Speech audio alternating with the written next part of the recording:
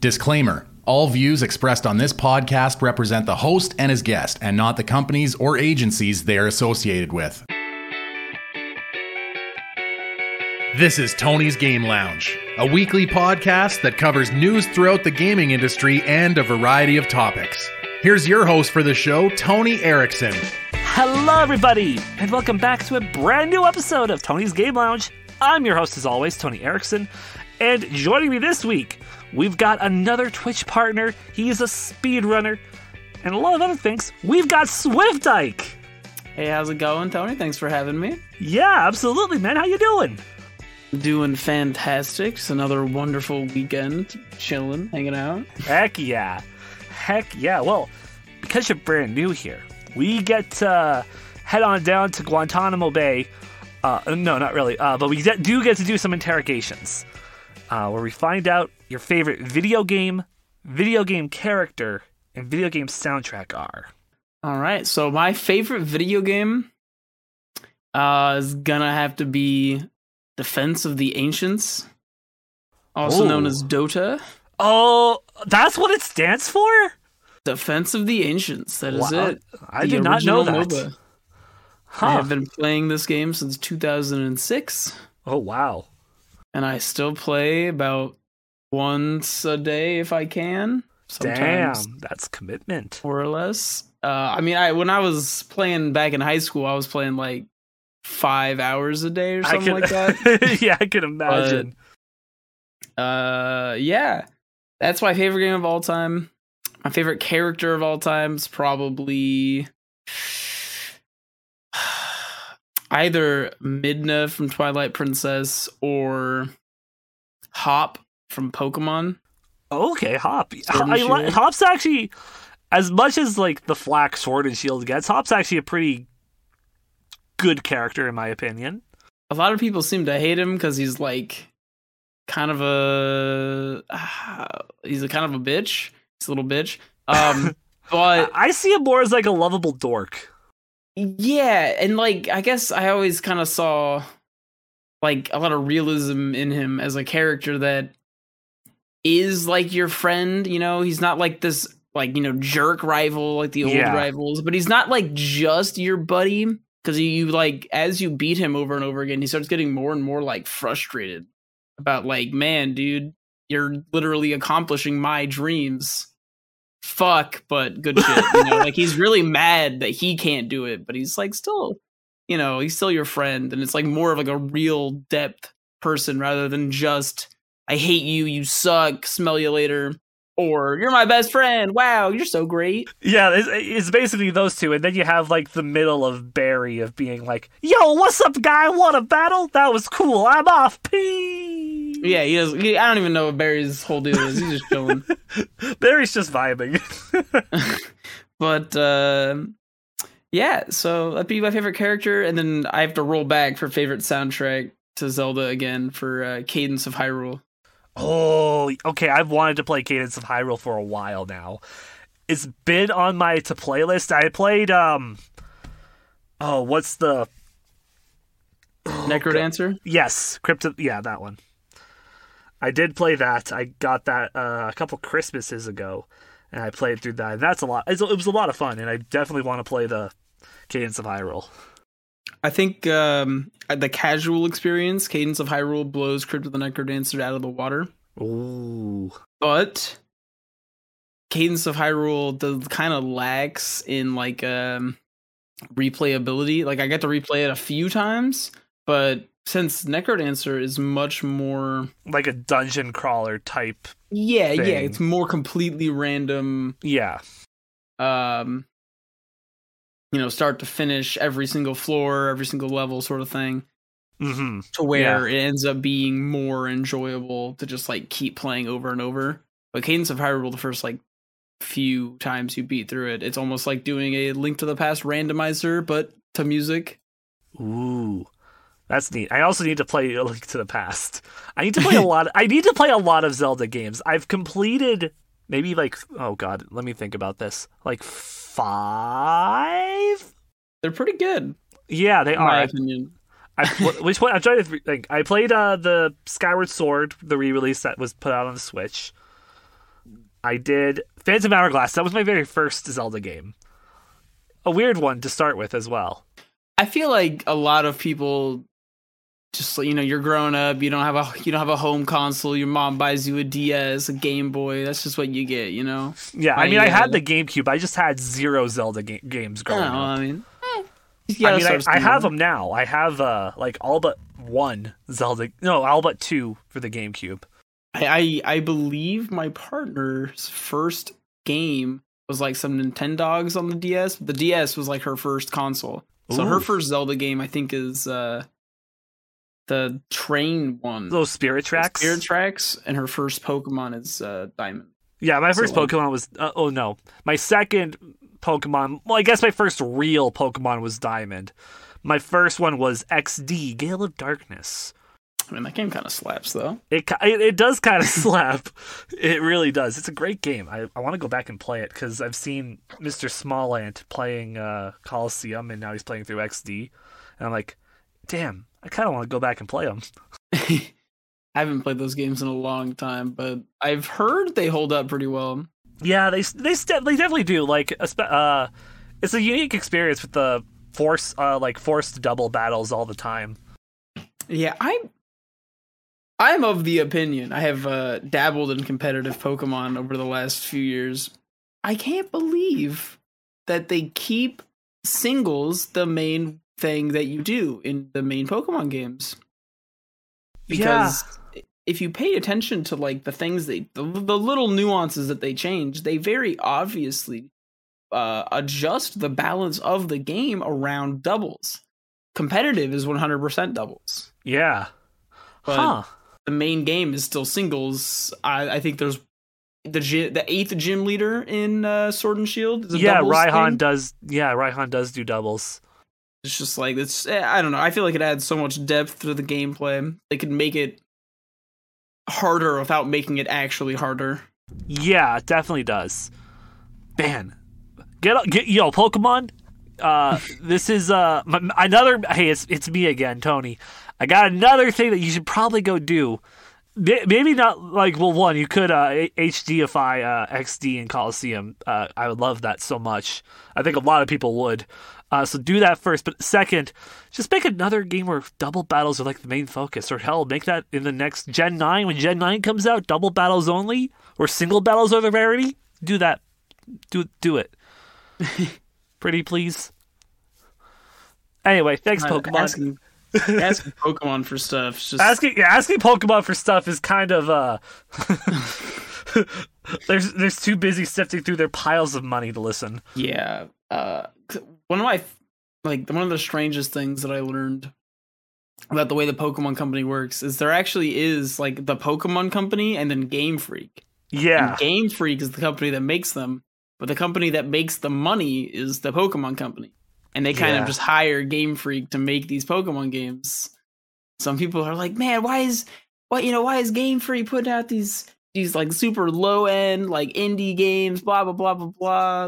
They're making fun of them being like a small indie dev team. And it's just like, yeah, they actually kind of are. The Pokemon Company just like hoards that stuff to make plushies.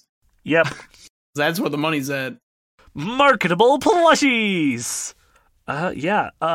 Moving on from that, it's time for us to jump into our headline of the week. It's quite a unique one. It's more computer related than video game related, but I thought it was pretty cool.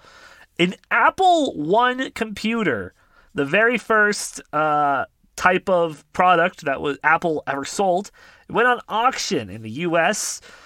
and it sold for $500,000. Only 200 of these exist, and the original price was $650. The sale included the user manuals as well as Apple software on 2 cassette tapes. Man, what a thing of the past. And it's got a little wooden keyboard, too. Sounds super cool. I kind of want the keyboard more than the computer. Yeah, it gets cool. What is it? It's like a little wooden keyboard, and then it's like this very boxy, like very old monitor that just sits on top, and that's the Apple One. I thought the original Mac or Apples were I thought they were like 2-in-1 type deals. Yeah, I think that's kind of how is partially how it is too, yeah. But man, to think, it started with wood, and now it's nice and slim and very, very shiny white. Yeah, Apple's definitely top of the line at making their stuff very minimalist and streamlined. Mm-hmm. They're also very good at suing Fortnite. Well, didn't they both get countersued? So technically, we covered it on an earlier episode, but so how it kind of happened, Fortnite got what they wanted, and it's like, yeah, Apple can't fucking hold the monopoly on their app store. They have to allow third-party shops if a game has one, which is what Fortnite wanted. However, on literally everything else, Apple won and got more money out of Epic Games than Fortnite. I'm sure they'll make it back. That game is so wildly true. successful. Very true. But yeah. Apple won $500,000 for a piece of history, a piece of computer history. I wonder if a museum bought it or something. Now it makes sense, but I don't actually know if it was. I feel like a museum might already have one because there are 200 of them, and Fair. I feel like somebody out there with a kind heart would have went to a computer, a museum that does old technology stuff, and would have donated it because they were, or donated it with hey, if you could just toss a bit of money my way, we're all Gucci. Yeah. Kind of related. I saw something the other day about someone modded an iPhone X to have a USB-C port and sold that on eBay with a starting bid of $1, and it sold for $80,000. What? Yeah. Excuse me? That was a couple days ago. My God. That $80,000 for an iPhone with a full USB port on it. Yep, well, USB-C. So it was USB-C with data transfer and charging. And it even came with a warning that said that you should not use it for regular use, and you should never update it. Okay. Because those could break the phone. Yeah. So somebody paid $80,000 for it to sit probably in a glass case. Something that I've recently come to terms with is that people with lots of money really don't care what their money goes towards. Yeah. They just think it's, I think I saw, what's his name? Jimmy Fallon bought a NFT last night for an exceeded amount of money. God. I'm going to say it. I really don't get the whole thing with NFTs. You're not really supposed to, because once you get it, that means you realize that they're worthless. Okay. Because they are as worthless as money is, but we've decided that they're worth a lot, similar to money. Oh. Okay. Interesting. Well, the more you know, kids. Yeah. It's really crazy. We were just what if we made this art worth $1 billion? Yeah, I'd pay $1 billion for that. Cool. Now it actually is worth $1 billion. I'll pay $1 billion for a JPEG. Yeah, pretty much. An original JPEG. Wow. We did it, guys. We did it. Hey, it could have been a PNG. Hey, ooh, a PNG. Now that I'd pay $1 billion for. Exactly. God, they're all so questionable, too. Yeah. They really are.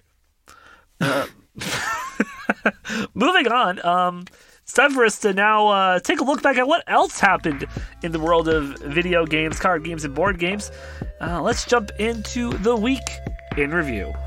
Covering news from the world of video games, TCG, and board games, this is the Week in Review. And this past week, some of the games that came out: Forza Horizon 5, the new racing game for the Xbox in the Forza series; Shin Megami Tensei 5, the latest release in the SMT series; and for the upteenth time, Skyrim Special Edition for the Series X and PlayStation 5, and I think PC too, because it got upgraded, because Why not? But it added fishing. You can now fish in Skyrim without a mod. Vanilla game. Fishing in Skyrim. In the world of video game news, Twitch is now on the Nintendo eShop. And the cycle is now complete. Twitch is now on everything. Is it actually? I think so. I mean, unless you're still running a 3DS, I think it's on 3DS. Wait, is it? I think it was. I don't even remember. I know the 3DS had quite a bit of stuff actually. That eShop was really good. Yeah, it was. It might have. But yeah, it's on the Nintendo eShop, and as our boy Emerald showed us on Twitter, you can now watch Amaranth on the go. And get that ear-licking sensation whenever you want. Oh. In more overly expensive news, Gucci has teamed up with Xbox to make 100 Xbox Series X's Gucci style, and to get one, it costs $10,000. So go waste that money. So hey kids, you want that Gucci Xbox? Go ask your mommy and daddy for that credit card, and hope they have $10,000 on it. God, where's my Gucci Xbox fridge? Now that one I would pay for, because that would probably make sense for the price at least. Because fridges are kind of expensive. Probably still not that price, but I mean, Dan Povenmire, the creator of Phineas and Ferb, apparently has a $10,000 fridge. What? Yeah. Why? Yeah, it's weird, and he didn't even know. Like, what makes it a $10,000 fridge? I don't even know. I don't know. Can it play Fortnite? Does it play Fortnite? Yeah, it plays Skyrim probably. Oh, it's on the smart fridge. I don't think Fortnite made it to the smart fridge yet. I think that's one market they're still trying to break out in. I always feel like that game is dying, and then I think so too. It's like you think the game's dying, and then it's like, oh no, hey, look, it's Naruto. What? It's just constantly, forever alive. Yep. It's here to stay. It's here to just plague our Earth's children with memes and Fortnite Borger. In some new story news, Warframe, of all games, is finally getting a new expansion. The New War is coming December. I played Warframe for like an hour or two because it's free. It was when I got my PlayStation 4 because it was free. And then I said, I don't care about this game. And then I deleted it. In some launch news, Battlefield 2042 will not have a voice chat on launch. Good. Yeah. Talking to people ruins games.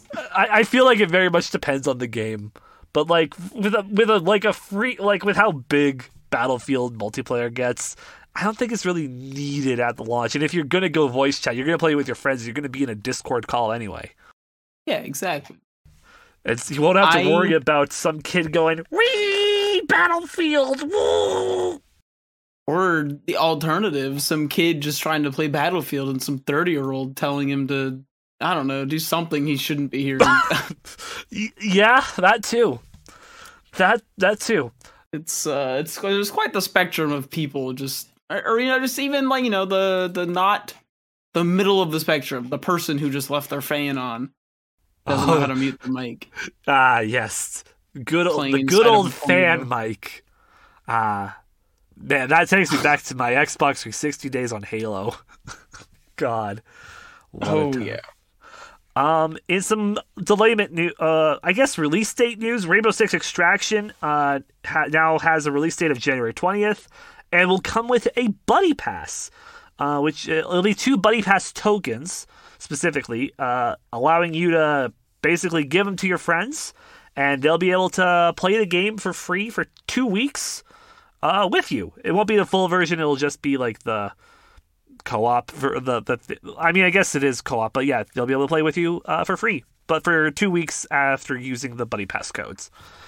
In some DLC news, the Voss DLC for Far Cry 6 launches next week. It'll be part of the $40 season pass of the post-launch content, which will revisit the psyches of the series' most deranged villains. And this is part 1 of 3, where we get to play as Voss and see his inner mind.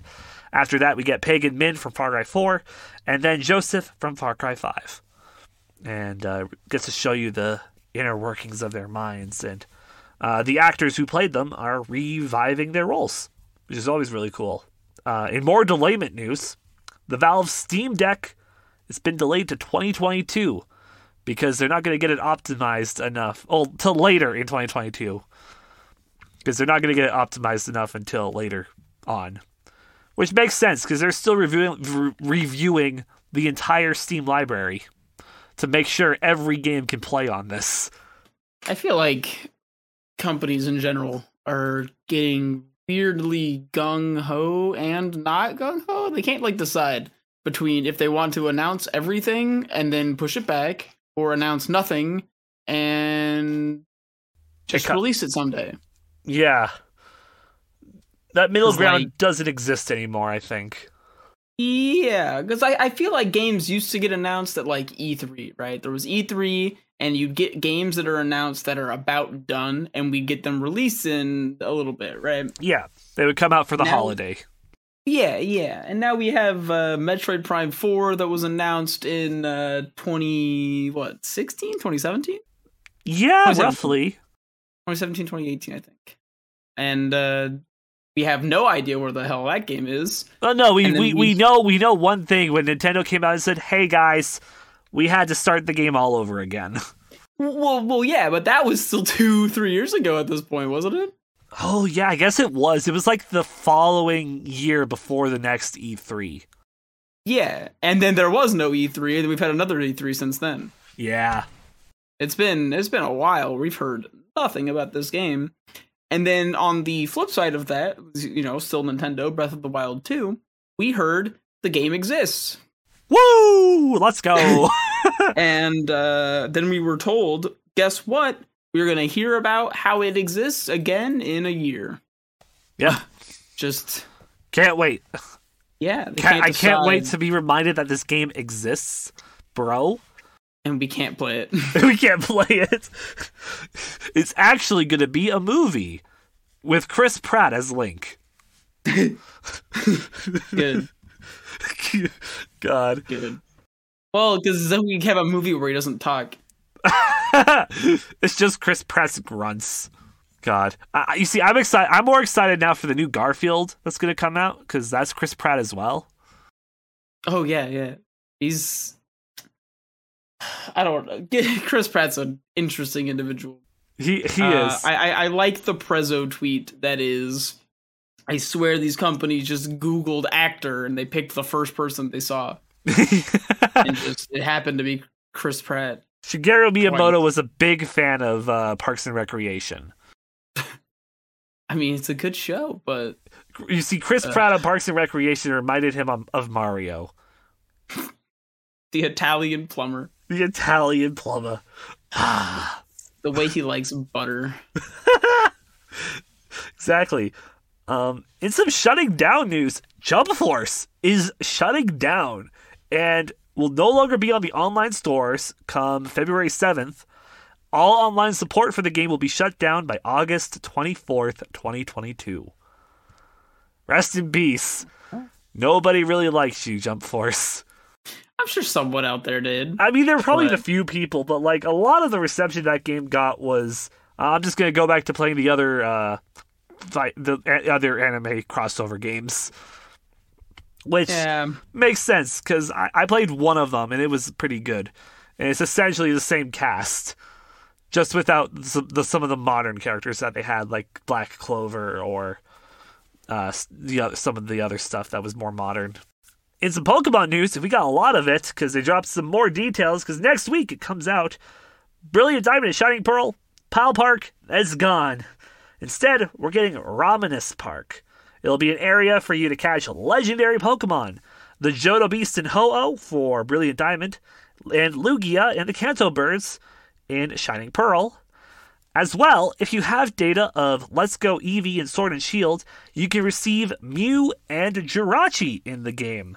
In that flower town that's just north of Jubilife. There'll be a man and a woman standing in a field, and they'll just give you the mythical Pokemon. Because they somehow have them. How they got them, I don't know. Don't ask me. Ask them. Important. No, it's not important either. And if you have Sword and Shield data, when you play Legends Arceus, when that comes out next year, you can get a Shaman. Good. It's too hard to get that thing. Yeah. Thank you, Pokemon, for that one. And if you have Let's Go Eevee and Pikachu, you get a little mask for Eevee and Pikachu in Legends Arceus.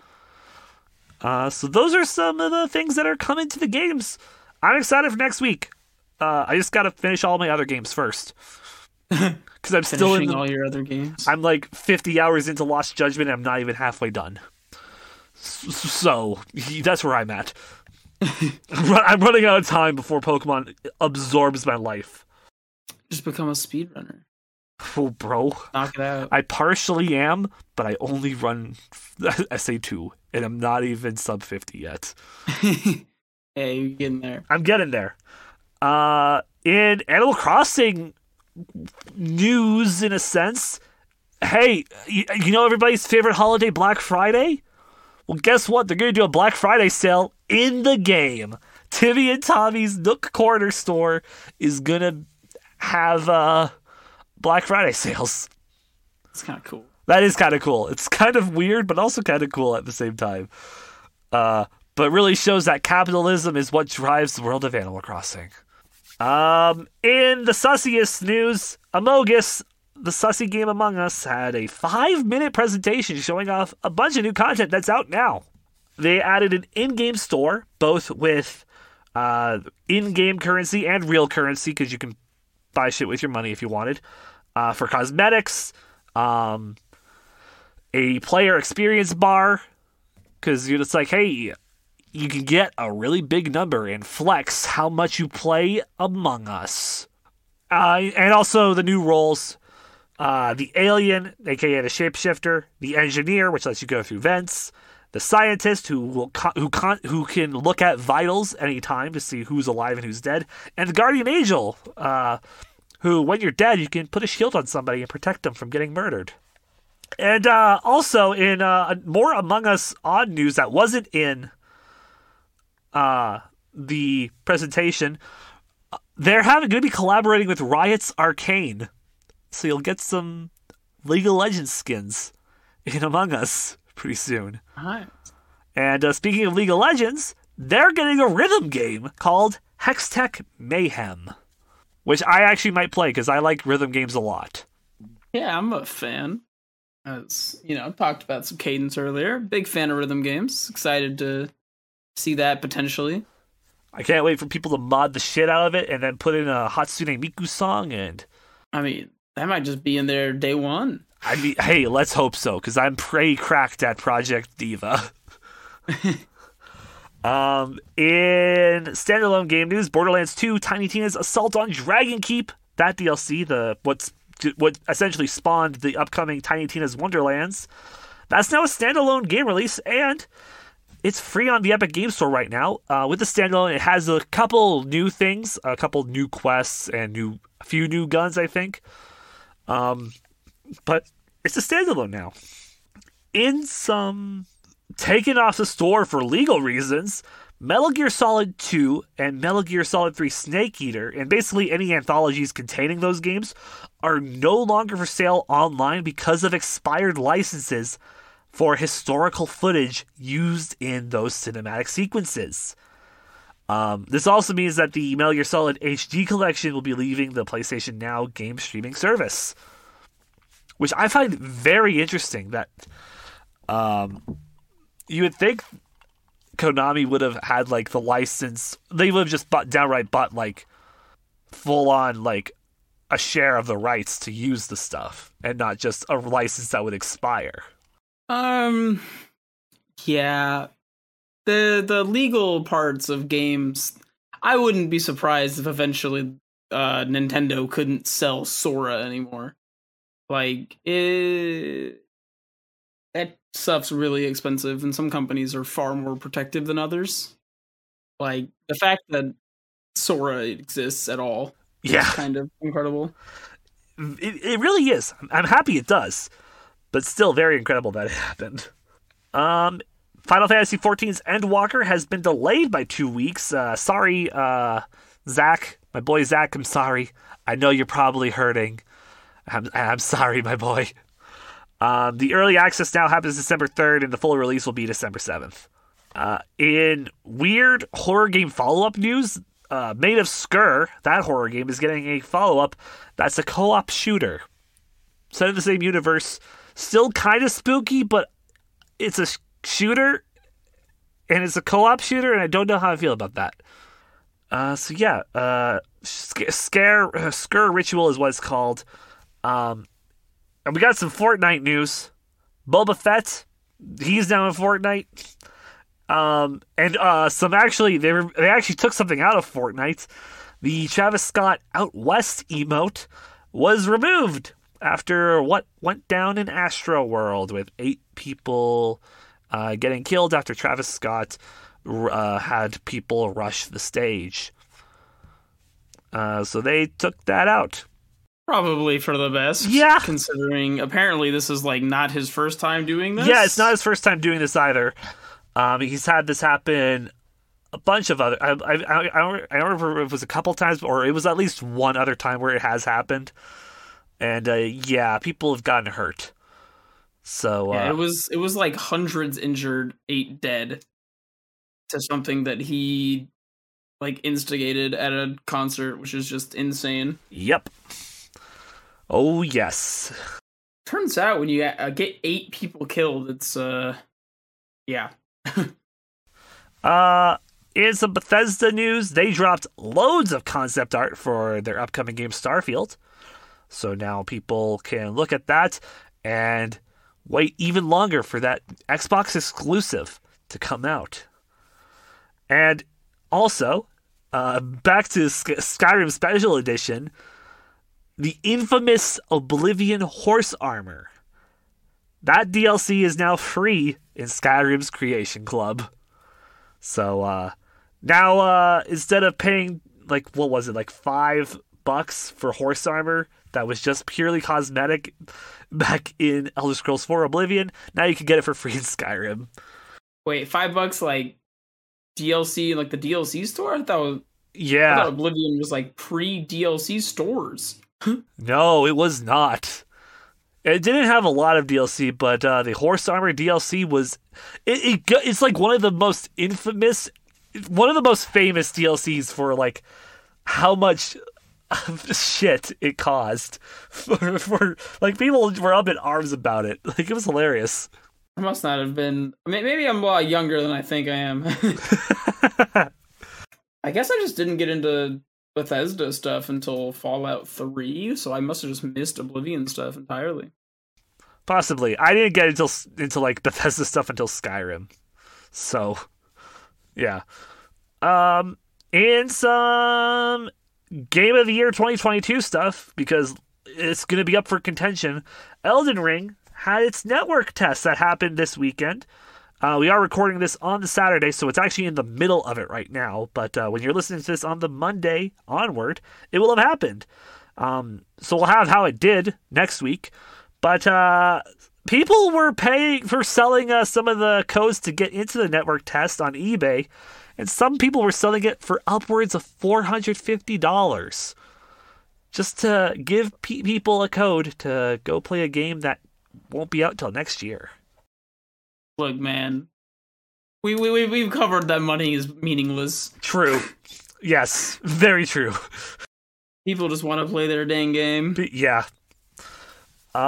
In some studio purchasing news, Unity has bought Peter Jackson's VFX studio Weta Digital for $1.6 billion.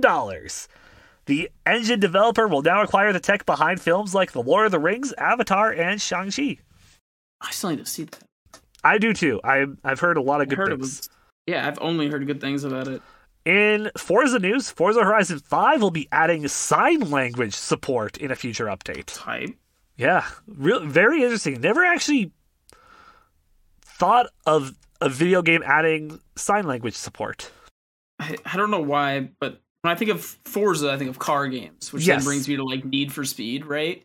So I kind of imagined like the bikini ladies that like wave the flag at the start of the Need for Speed arcade machines, like sign languaging for people. But they're just like still in their like bikini get-ups. It's like when you're listening to the licensed music, just a little person emerges in the side of it and starts citing you all the lyrics, like at the rap concerts. Oh yeah. In some Souls news, it's not actually by From Software, but Lies of P, the Pinocchio Bloodborne type game that got showed off a while back, showed off 2 minutes of new alpha gameplay footage, and my oh my, this looks creepy and kind of cool. I showed a friend of the podcast, Ryan, the trailer, and he's excited for this. He just loves the Souls games, and yeah, he's all over this now. And lastly, in the video game world, some sad news. Competitive Overwatch player and Philadelphia Fusion member Kim Alarm Kyongbo has died at the age of 20. A cause of death has not been provided.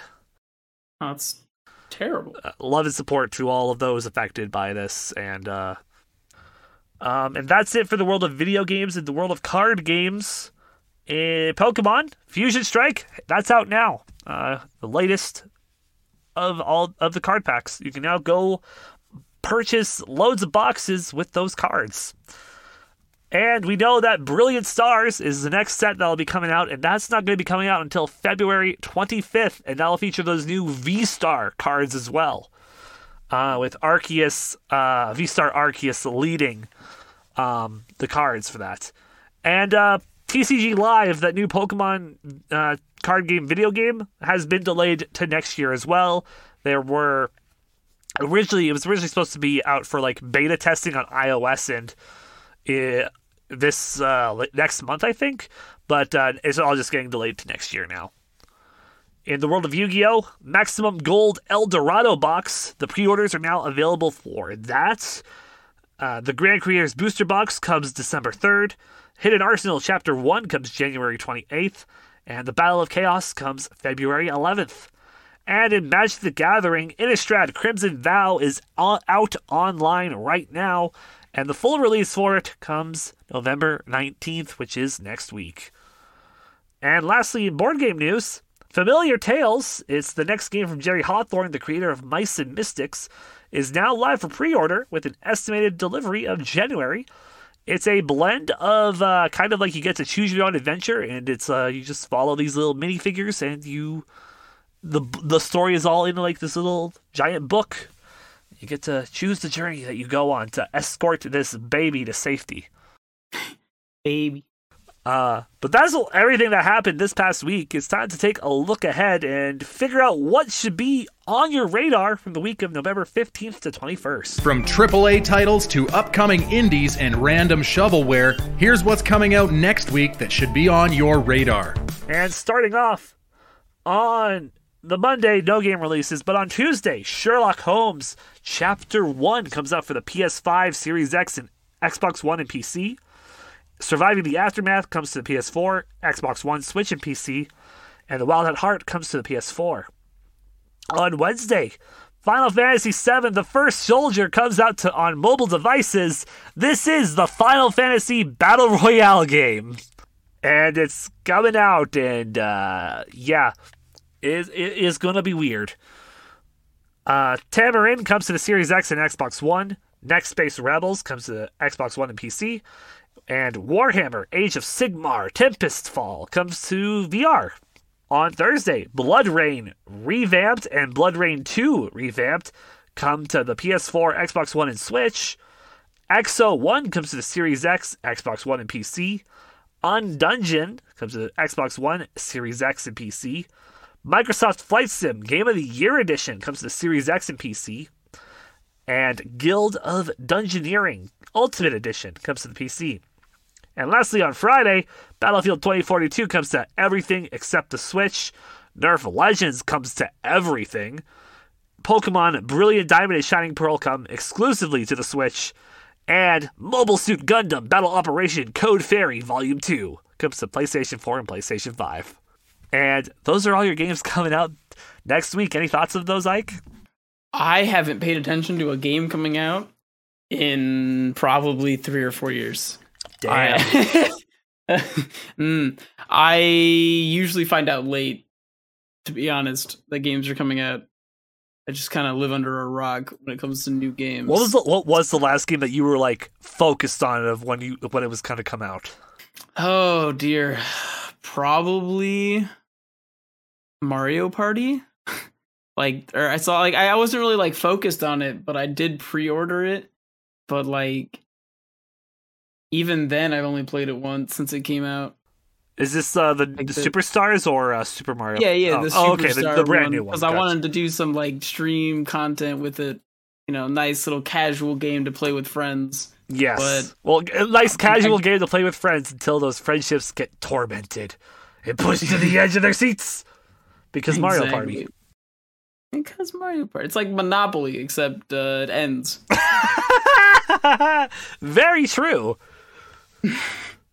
Yeah, I'm excited for Pokemon. I've been excited since they announced that Diamond and Pearl were getting remakes, in quotations. It's basically the base. It's basically not a lot is changing really. It's just getting a coat of paint.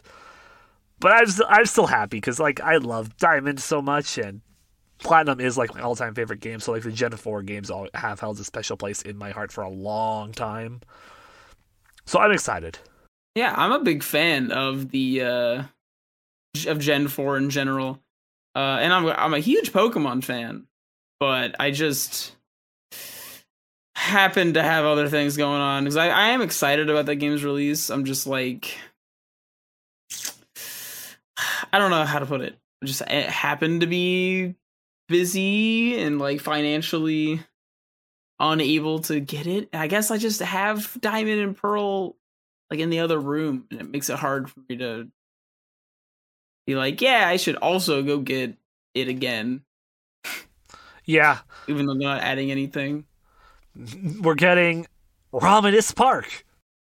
Exactly. But as someone who has... my partner has a living Pokemon Dex. Ooh. So it's every single Pokemon in the Dex, all 900 something she has in Pokemon Home stored. I'm almost there. I'm only missing like 5. Nice. And like most of them are gonna be in the fucking game coming up. Like I'm missing Deoxys still because I ended up selling my 3DS in all the games, including Omega Ruby, which I had the Deoxys in before I got home.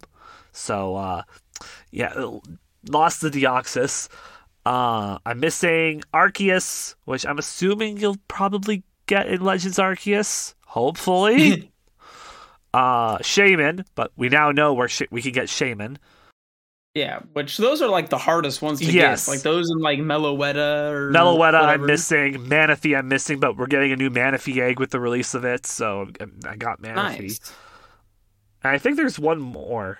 I think it's Hoopa. Oh yeah, Hoopa was a hard one to get too. A lot of them were just like, oh yeah, make sure you show up at a GameStop location within like a 2-week period, bring your DS with you, and they'll send you one. Yeah. It's just like, bruh. Yeah, the good old days.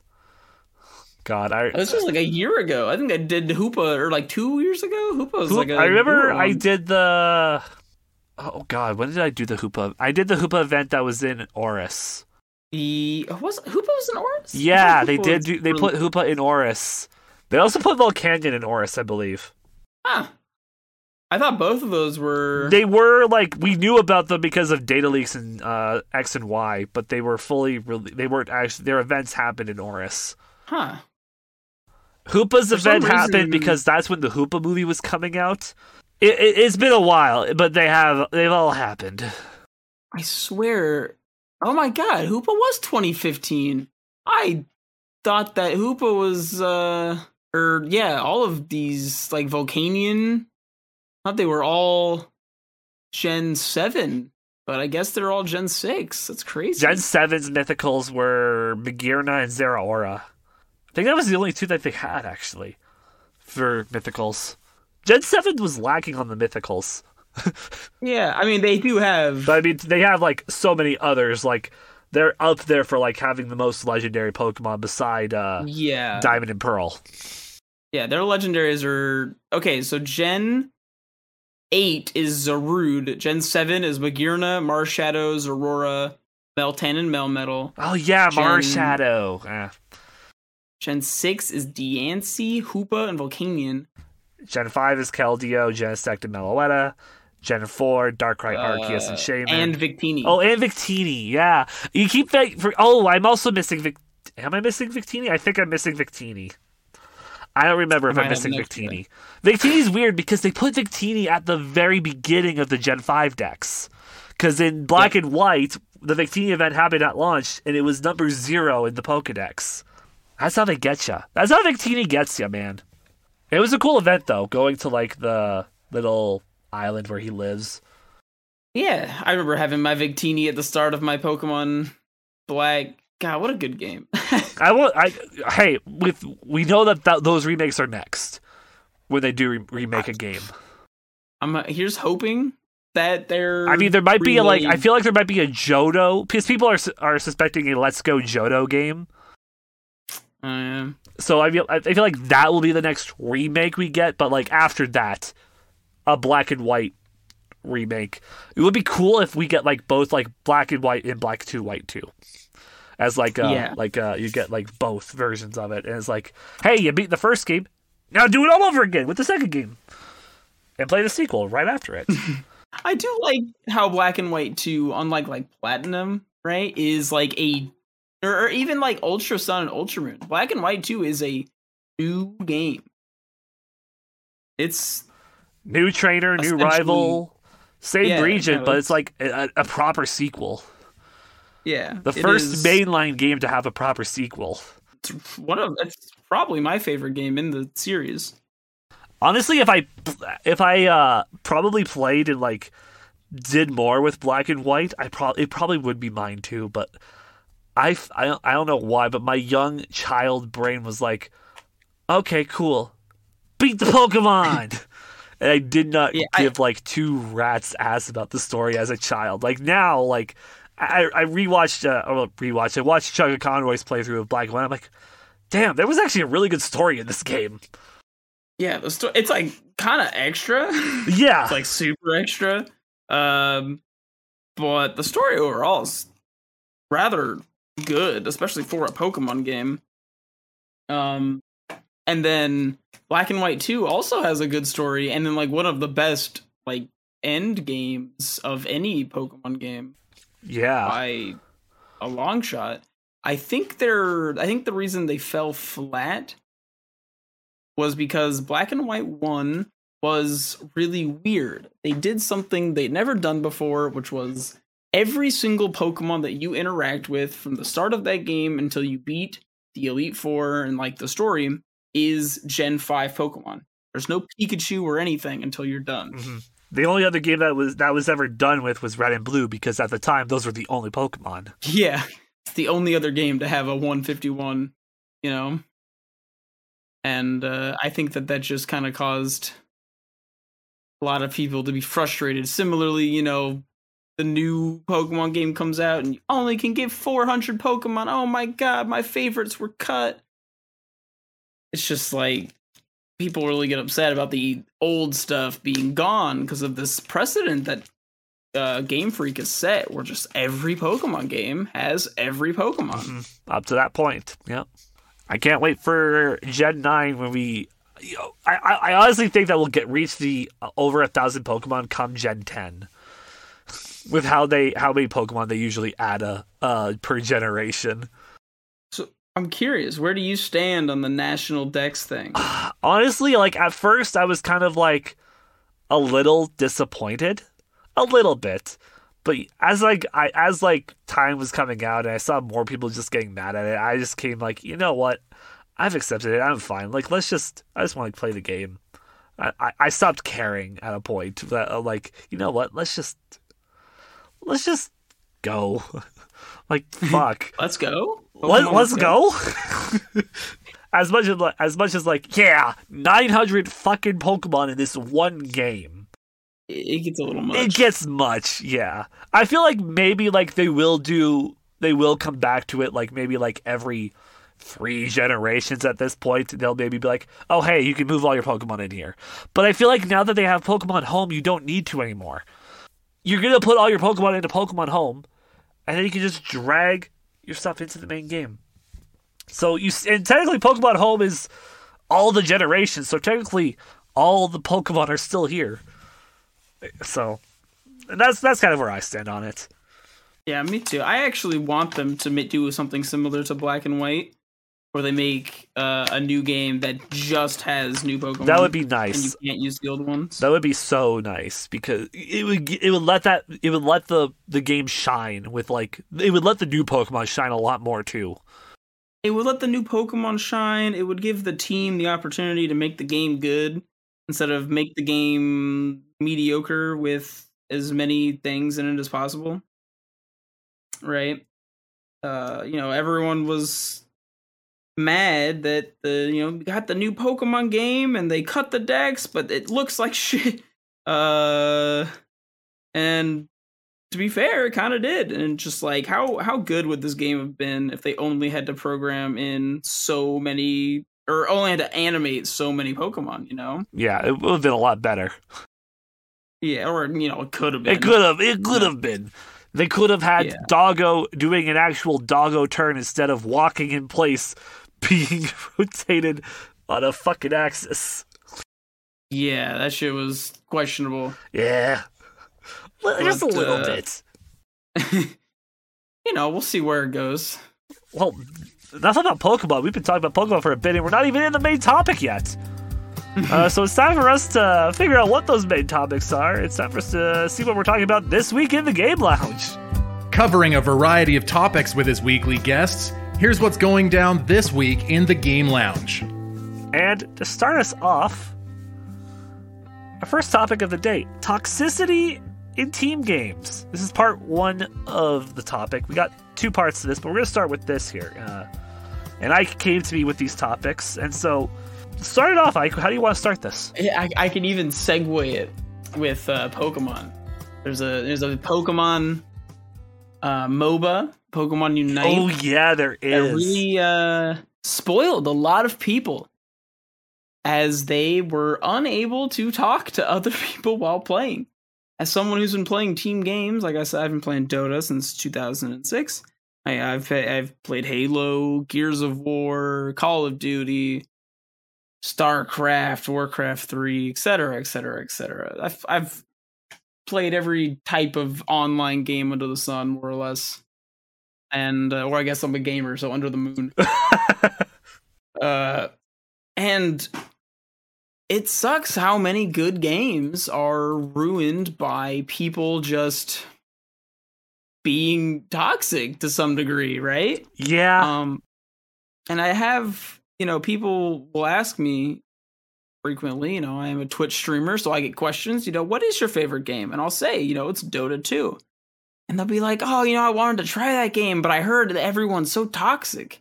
And I can't tell them no. And it's just like, yeah, no, if you play this game, you have to be willing to endure just some of the worst people on the planet.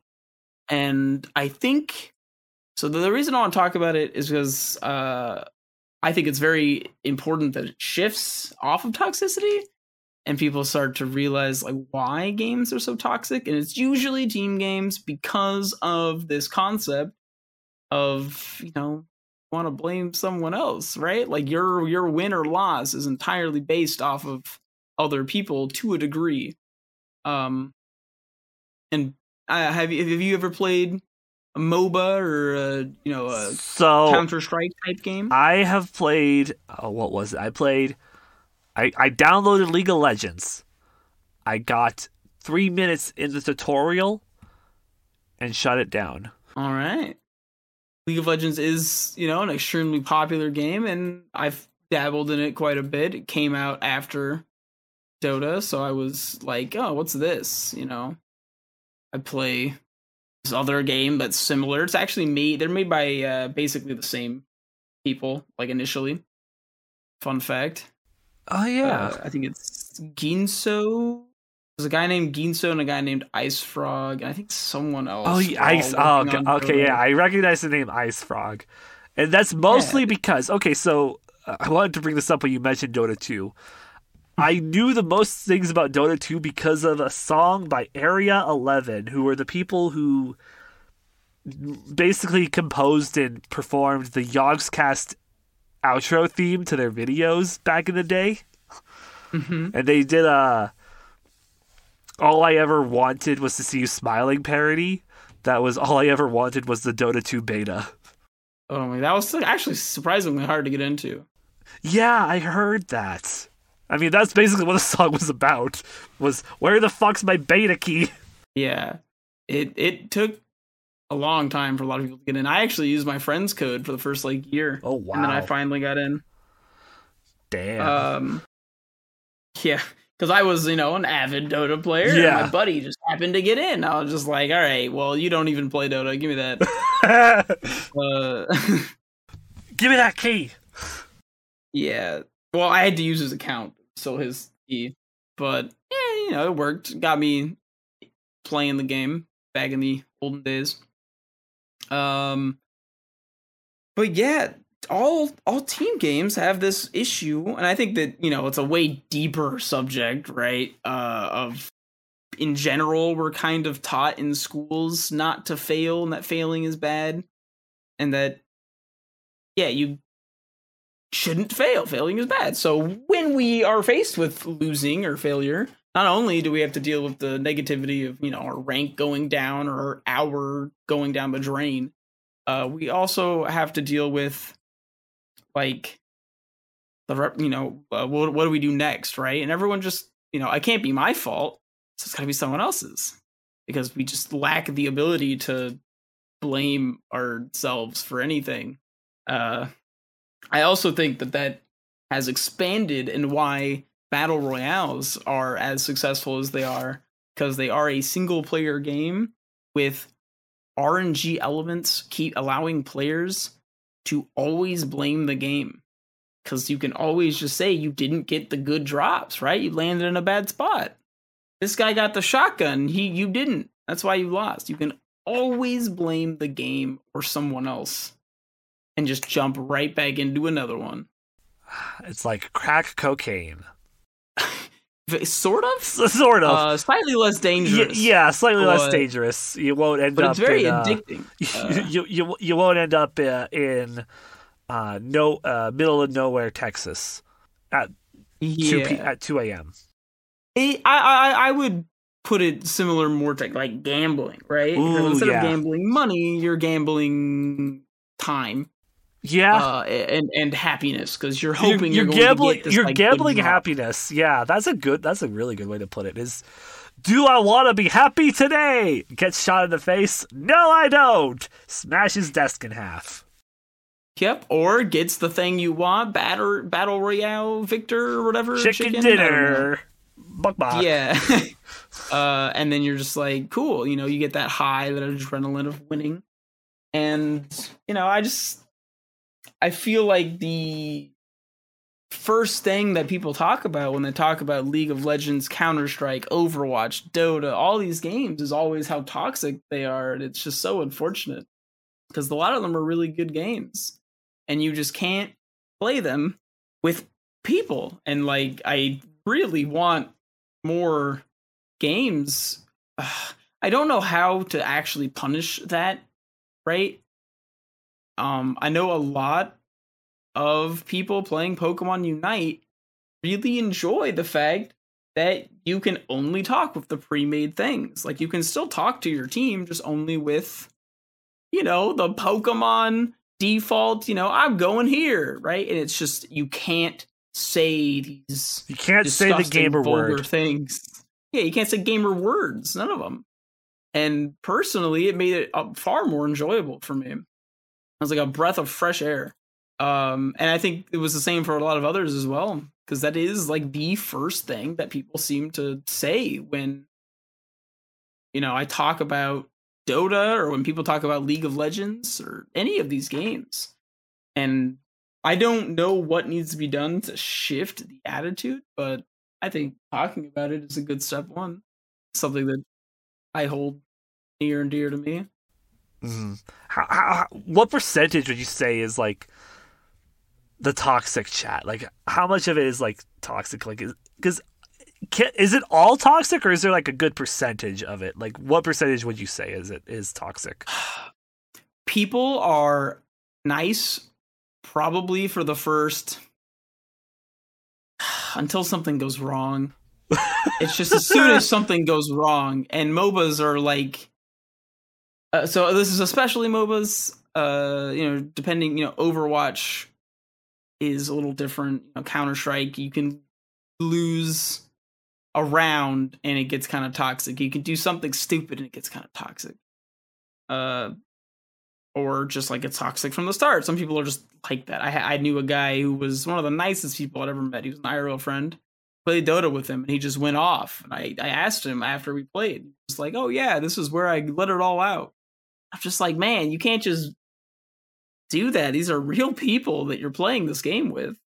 I guess to answer the question, 80% of all chat that I see is toxic. Ooh, that's pretty high. Because I feel like most of the time people don't say anything until there's something negative to say. It's the opposite of if you don't have anything nice, don't say it at all. It's like if you have something to say, it's like if you want to be nice, don't say anything, and if you want to be mean, say everything.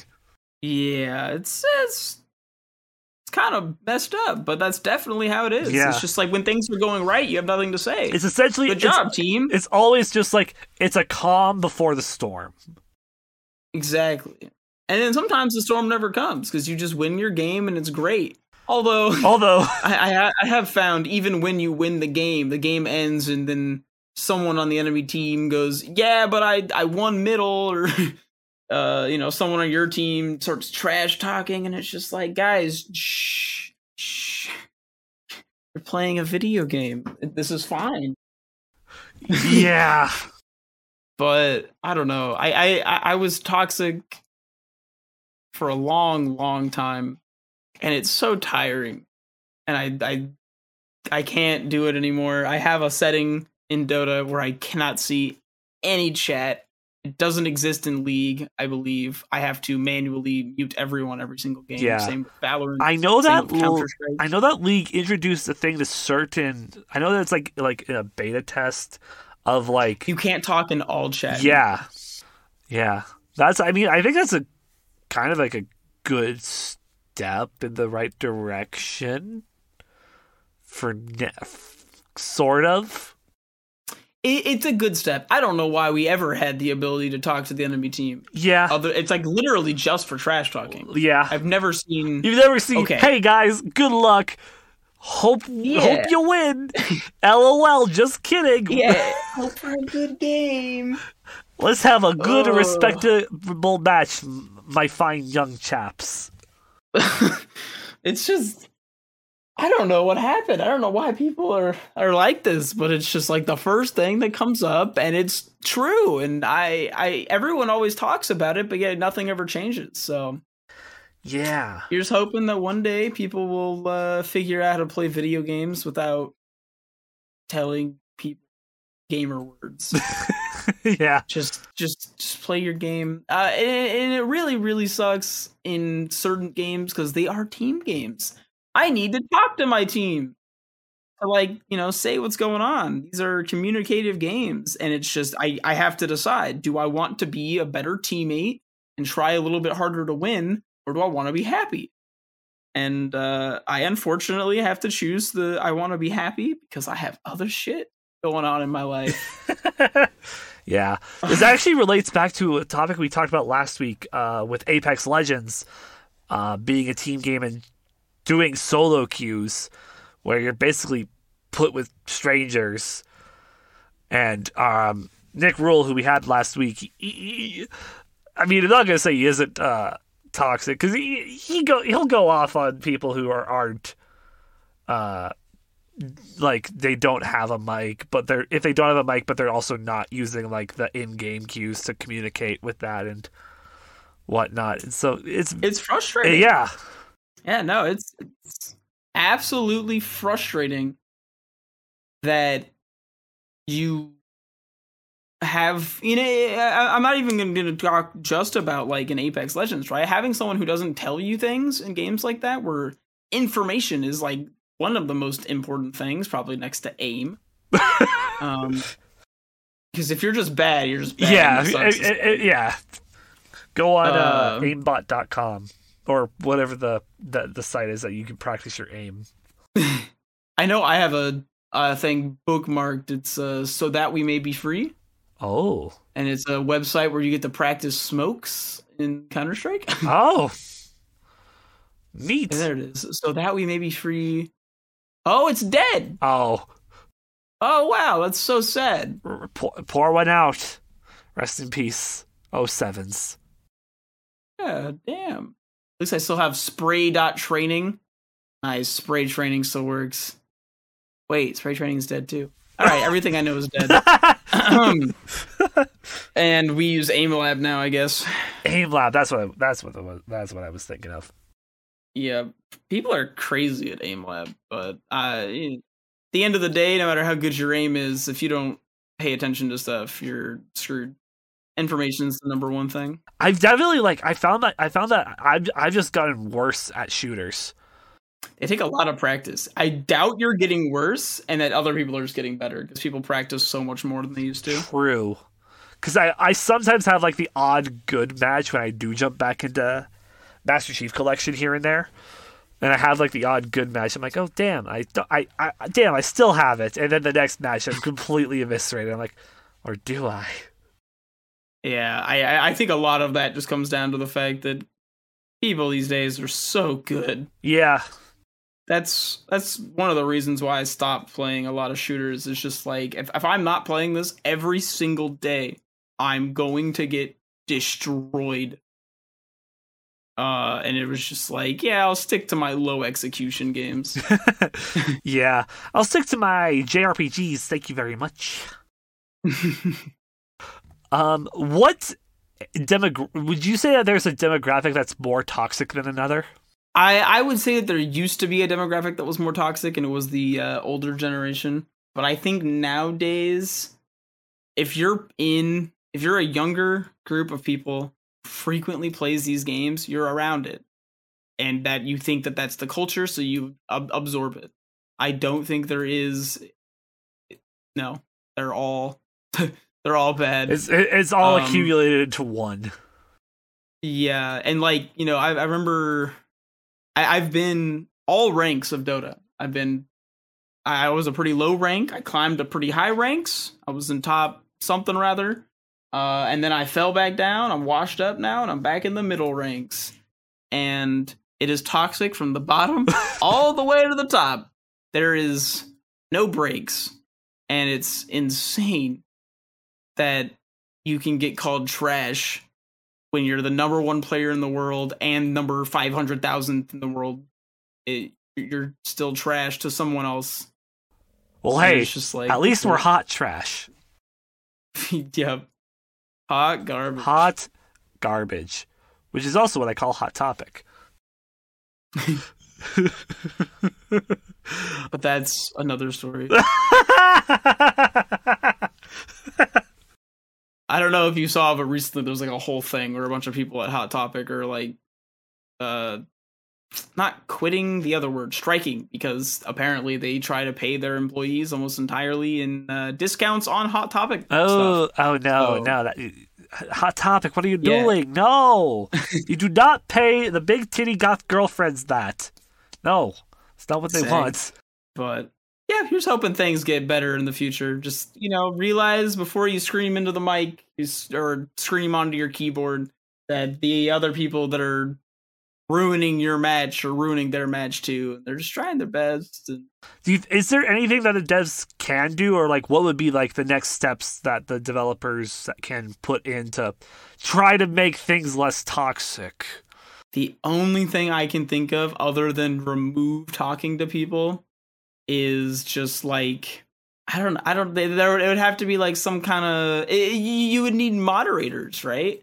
But even then, you have to report people. There's nothing that isn't overkill, unfortunately. Because I could think of another option, and it's more of like, I think Korean video games have a thing where you sign up with your social security number of some sort. So if you get banned in that game, you're out of there. You are never playing it ever again because you need your goddamn social to play it. You only get one of those. They're not. It's something kind else. of an extreme, though, because then, yeah. Holy shit! Like, I know we talked about the curfew thing, but they made Minecraft rated M for mature because they didn't want kids playing that past a certain time, and that was the only way to make sure they did it, because only adults could then play Minecraft who were not in that effect. But god damn, yeah, it's pretty serious, but I'm sure it works. Yeah, at least to some degree. Yeah, I mean that's where it's like every match you see, hello, good salutations, good sir. Translated, of course. Salutations. Yeah. Have a fantastical match. I hope to see you after this game. They're like, yes, good sir. Anything. Or just talk about the game. You don't have to be super overly friendly. Just be like, hey man, we're gonna go fight over here, or there's a guy on your left. That's all you have to say when you're playing a video game. It doesn't have to be tell me your life story. It doesn't have to be tell me about your dead dog, or I have heard about people's dead dogs. I've heard about people's houses on fire. I've heard about their pizza in the oven. That's a common one. That's like the secret strat. If you'd ever need to pause your game, tell them that your pizza's in the oven.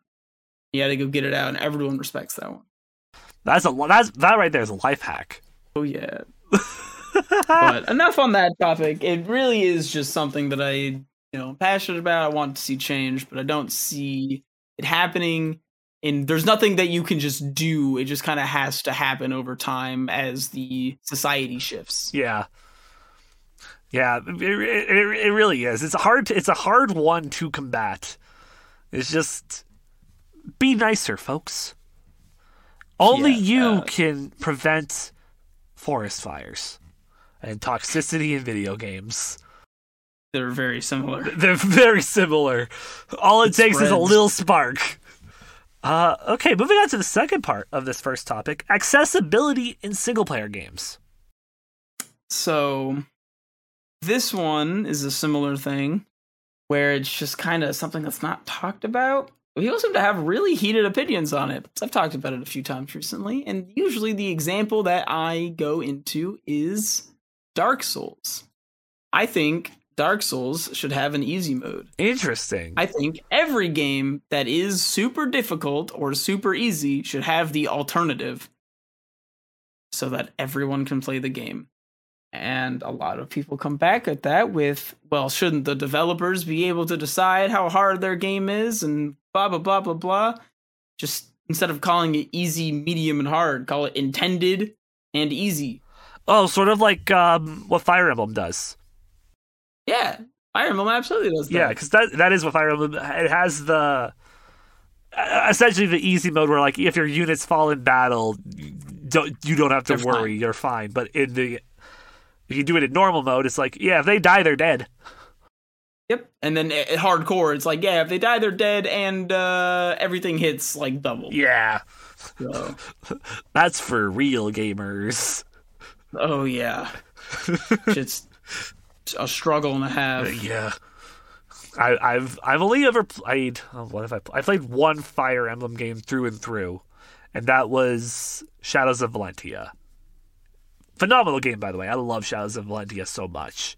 Such a great game. But yeah, what are your thoughts on this topic? Okay, so I've always been in the boat of, you know what, Dark Souls are a game.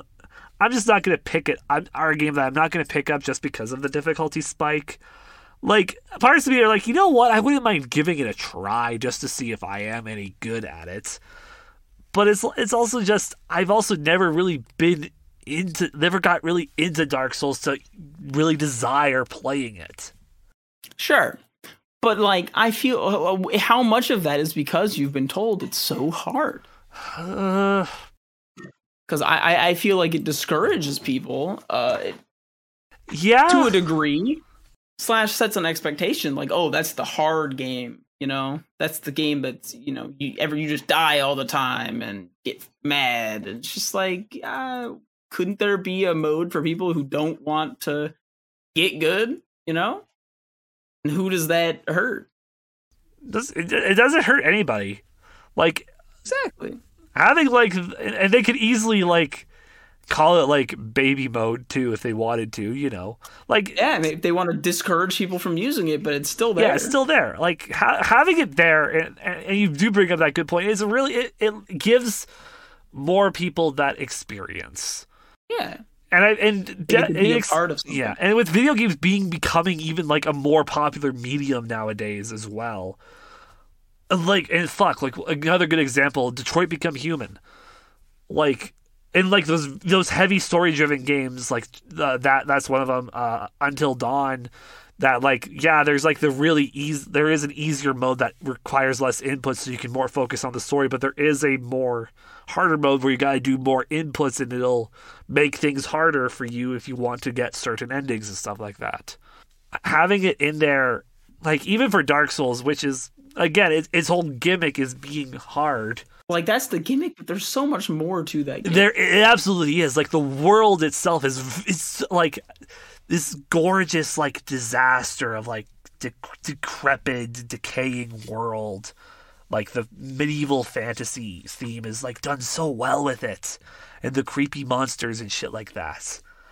It's so good, and like having and experiencing it just through like somebody else playing it. Sure, that's one way to go about it, but like thinking about it like objectively like this, there should be like I'm kind of with you on this. Yeah, I mean, I people have tried to tell me a bunch of different things about like, you know, it's up to the developers, not the, you know, not the people. Like we can't make it accessible for everyone, so why even bother? And it's just, man, why should that stop us from trying? Why should that keep us from having these people have the ability to play the game? Because not everyone has the time to get good, not everyone has the patience to get good, but everyone can enjoy a good game. Yeah. And they shouldn't be gatekept from such. Yeah. I get that it's a little bit more work, in some cases more than others, but I think it's worthwhile to get more people to play your game. Ultimately, that gets you more sales, I would imagine. So hopefully that's something more and more people start to consider. Developers, AAA companies, AA, 9 volts, all the different developing companies. I think to that extent, it's like, okay, yeah, if you want to, I say this, why not put a harder mode for like a really fucking easy games, like Pokemon. Exactly. Like Pokemon. Pokemon options? Over the years has gotten progressively easier. I agree. I do think that Pokemon has built-in ways for you to make it harder. But it's not the same. It's really not the same. Yeah, it's really not the same as the game being harder. Like, give us a difficulty where, like, hey, a lot of the trainers in the early game will have maybe like a couple levels higher, or their Pokemon maybe have like perfect IVs, and it's like you just got your regular ass Chimchar or whatever. Good luck. Yeah, this Bidoof's about to kick your ass. Even like a different, you know, approach than that could be something along the lines of, you know, like we were talking about earlier, they have more competitive built team. Because, yeah, having them have higher levels just means you grind you just hit more Pokemon in the grass. And that doesn't add difficulty, that adds time. And that kind of sucks. Sort of do what like if you do what Black and White did, where like wild Pokemon battles after a certain point give you like diddly squat. Yeah, but you know, there's a lot of different ways to go about it. That could be, I remember watching a long video about it. Like, what if instead of, so you can make it so you don't get experience from grinding, right? So you have to fight trainers. so you never like a big level difference, but instead it's like team building, right? You're fighting against people using like rain teams and whatnot, or using like X speeds and leftovers, and you really have to like construct new teams to fight new people. This gym's going to be using these types of Pokemon. You put together a team that'll beat that, almost like a card game-esque thing. And that could be fun, different, original, but a lot more work. Yeah. And something like that, like in some games, it's easier to implement difficulty options than others. Because I think if you just go to Pokemon and say, hey, we're going to make everything a higher level and we're going to get less experience, that for a lot of people is going to mean, hey, I'm going to sit in this patch of grass for the next couple days and then I'll go back to playing the game. Plop my ass in some grass and touch it. the grass or the ass? One of those. Both. Yes. Yes. Okay. But yeah, that's that. Yeah. You see, when you brought this topic up, I was thinking, like accessibility, as in like, what's the word, like color blindness stuff, or that is also, as someone who is colorblind. Oh shit! Really? Green. Oh fuck! There's a lot of it's just red green, but there's still a lot of stuff in games that it's just like, man, I can't believe you don't have a colorblind mode. Like even Among Us, right? Among Us had that wire mini game. I struggled. Yeah. That ass. and it took them like 2 months to be like, oh yeah, we added symbols for it. It's just like, oh great, it's fixed. Finally. How hard was it for you to think about this? Just a second. Yeah. What do you think should be standard for those types of features? What are the standards that should be in all games now when it comes to like this type of accessibility? When it comes to other types of accessibility, I think that what should be standard is you hire someone who's a professional in accessibility to look over your game and be like, here are some issues and here are easy fixes. There aren't easy fixes for everything, but for a lot of them there are, and if you cover those bases, you will make quite, significant strides. Add symbols instead of just colors. Add, voice actors. Add subtitles. Subtitles. Add someone who does, the hand signals. Yeah. Add compatibility to, or of a huge one that games hate having for some stupid reason. It's over time it's gotten better and better and better. Allow you to map your controller to whatever. Yes. Okay. Yes. Controller mapping is huge. That's a huge one. I'm with you on that one. That one should be in a lot more games. I recently started speedrunning Pokemon White, which does not have the ability for you to map A to L, which is just a far more comfortable button to mash all of the time. Yeah. It sucks. Especially on a DS system. Yeah. Yeah, I'm sitting here. That game's like 40% text. Yeah. Speedrun. I'm sitting here just... That's what Pokemon gets for making a story-based game. 40% more text. Yeah. Too much text. Too much text. Too much in my Pokemon RPG game? Disgusting. But yeah, it's just little things. I think it's weird that stuff's not as heavily considered when a lot of the time the answer is just add a little symbol there or add like a color filter. Yeah. I know that I've seen for the colorblind thing a lot. I see a lot of the just like the palette swap thing, where it has like the various types of color blindness that you're able to scroll through to adjust it. And I'm like, oh, those are always cool because I'm like, hey, my boy Zach, because he's also colorblind, can use it finally. Yeah, and there's a lot of stuff where it's like, oh yeah, you're gonna want to dodge the green poison, but you want to stand in the purple stuff, and it's just like, well, good thing I can see those two colors separately, because otherwise I'd be screwed. I have a friend who is like full on monochrome colorblind. Oh shit! He sees shades of gray. 50 of them. Shades of gray. I think it's more like 30. I don't know how many. I don't know. I've never asked, but enough shades to like tell differences in shades, but not enough to be like, oh yeah, that's clearly the red. That's clearly the, yellow, right? as the symbols. Don't stand in the triangle smoke. Or if you make the smoke look different, make it, oh yeah, the smokes look like this, but the fire looks like this, and you show them, and you show, like, obviously the fire's red, the smoke's like a dark gray or something, but also the way that they, look on the ground is different shapes of the outlines. Yeah. There's little things they can do, and then all you have to add is in the text, they point out the difference between the two things, other than just the color.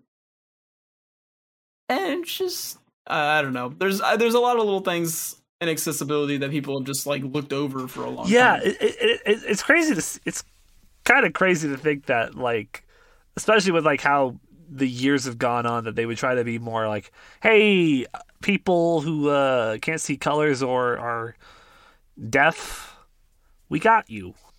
I can't wait. I can't wait for the first game to come out in Braille. Hey, I've seen crazier things. Well, I think usually you have a screen reader. Oh, okay, yeah. Okay.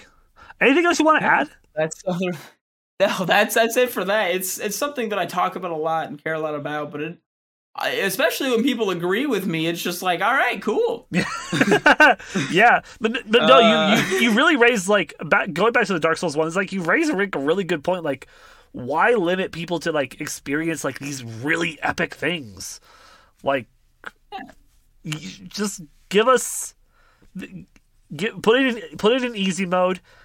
Like, fuck, if you want to, like, you could even restrict it, like, hey, you can't really earn achievements in this either.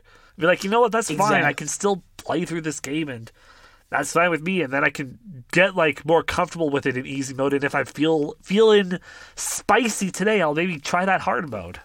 Yeah, it just incentivizes more people to play and have fun. It would also maybe boost the sales a bit more. Exactly. Or you might lower it because the people who were like, what the heck, you made my game easier. Yeah. At the end of the day, capitalism wins. Alrighty.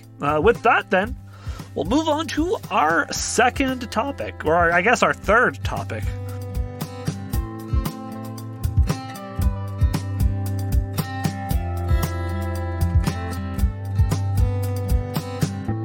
That is some speed running, because you are a speedrunner.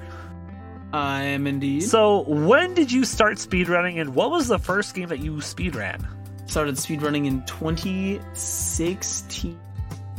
17? I think it was 2016. Yeah. Like late 2016. And I started with SpongeBob Battle for Bikini Bottom. Oh, shit. Let's go. I ran that for about a year. And then I moved on to Ocarina of Time. And then I moved on to Breath of the Wild. And then I went back to Ocarina of Time. And then SM64. Then Majora's Mask. And then Ocarina of Time. And then we found something called SRM, Ocarina of Time. And I said, nope.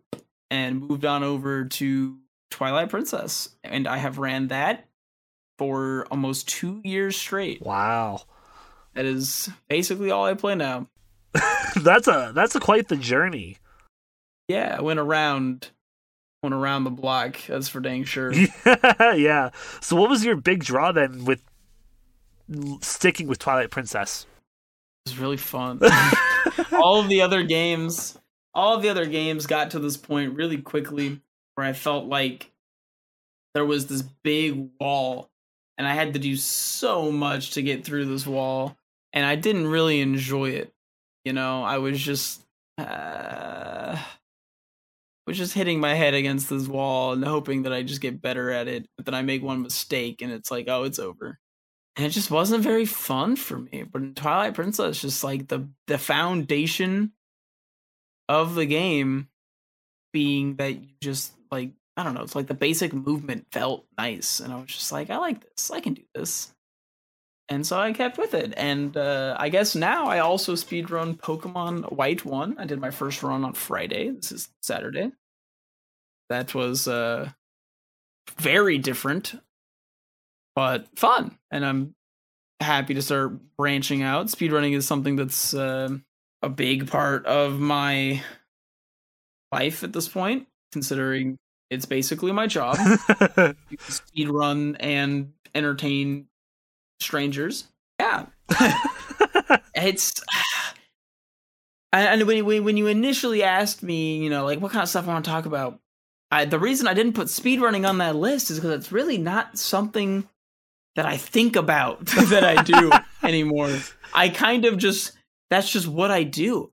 I've always been someone who plays. I've still played Dota. I played Dota, and now I play Twilight Princess, and like that's it. And I'm just the kind of person who can have rice and chicken every single day of my life, and that's fine because I like rice and chicken. Wow. I don't need to change it up. Variety is the spice of life, but I'm a big fan of salt. It's a good way to put it. Yeah, I mean, some people really like changing up what they do. I know my partner needs a new. She'll go out, she'll grab all these different groceries, blah blah blah blah blah blah blah, and then come home and be like, "Nah, I don't want any of this. I need something different." Just like some people gotta change up what they're doing every other day. Some people, like myself, know what they like and are down for that 100% of the time. And that's me. I'm a fan. Keep it simple. Keep it simple. All right. I just don't think about it much anymore. I was saying earlier, I don't play the new games either. I don't pay attention to the new games.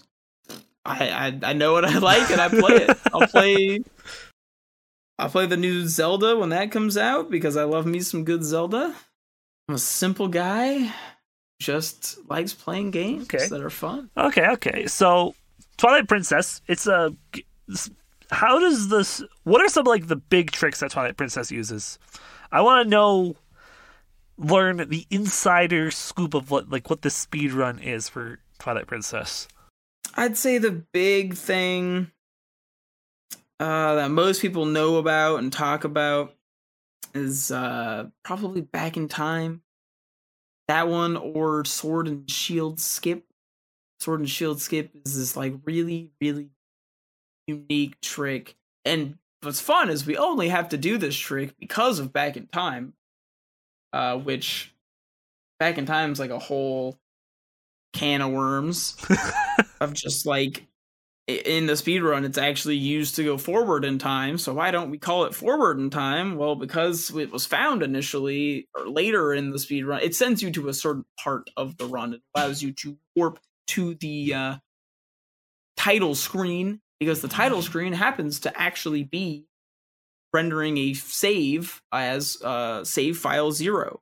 So you load into save file 0 by resetting the game and voiding out on the exact same frame.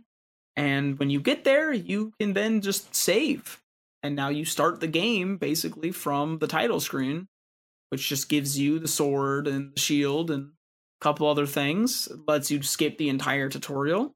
But you still need Midna. So you go get the Midna thing. If you played the game, there's like a whole, you turn into a wolf and there's this imp that rides you. She's your sidekick. And she's, you need her to continue the game. And the first thing she tells you to do is go get the sword and shield. Well, and you're thinking, well, I already have the sword and shield. And you do. Which keeps you from being able to go get the sword and shield. Oh. But you don't actually have them according to the flags, because you don't have the real one. You just have, placeholders that still work. So you have to get a guy and drag him across a bridge, call him Hugo, and we're going to smack him into the air, and then while he's in the air, he has unique properties where when we jump attack at him, going to get extra distance and speed, allowing us to go over the trigger on the ground that says, "Hey, idiot," she literally calls you an idiot. You need to go get the sword and shield and jump over that into the other trigger, where she goes, "All right, good stuff. You got the sword and shield. You ready to go?" Wow. And then you get to go to the next part of the game. And it's one of the hardest tricks in the game.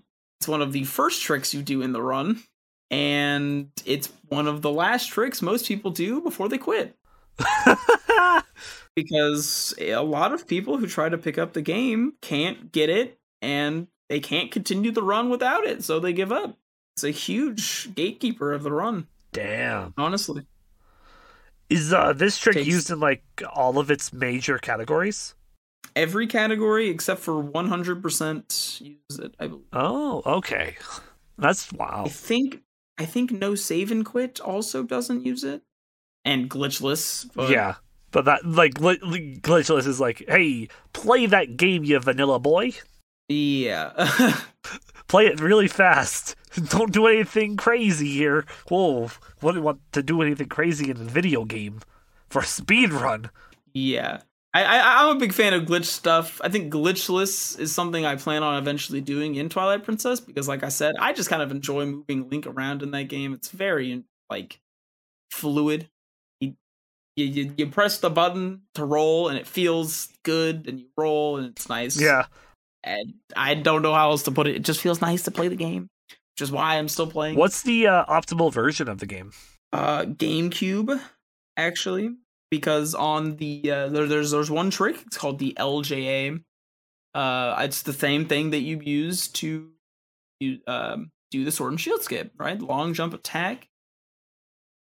In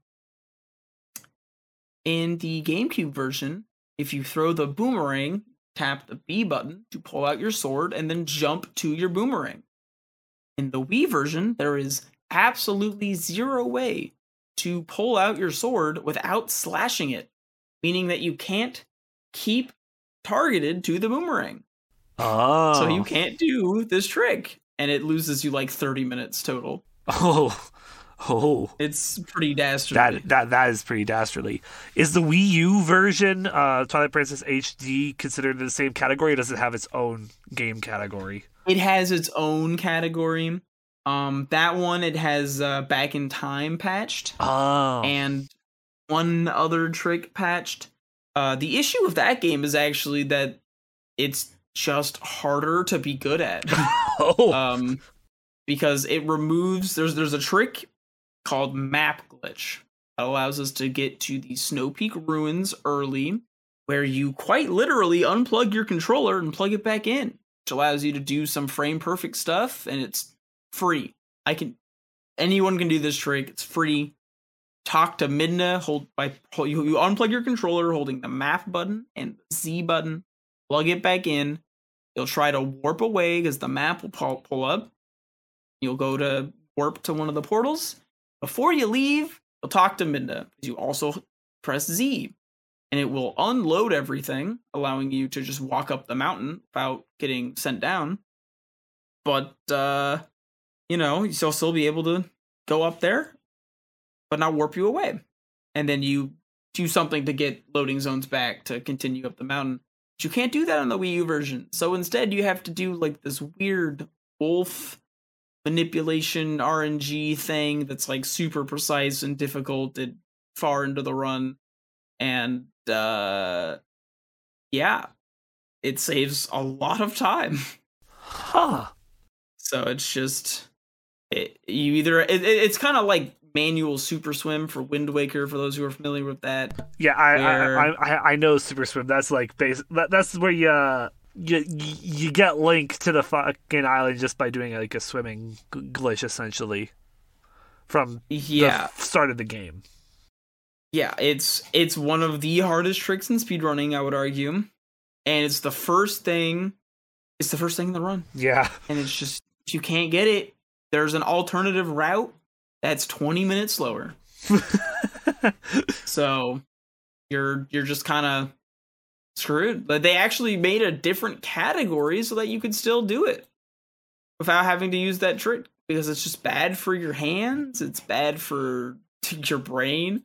And it's hard. The gate keeps the game by quite a bit. It's the easy mode. The easy mode, yes. Accessibility is speedrunning. That's a third can of worms. But yeah,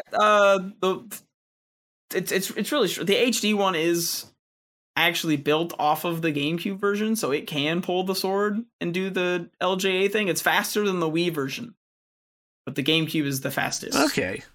What are your placements for the Twilight Princess categories that you have run? So for any percent, which I haven't ran in over a year, I think I'm like 13 or 14 now.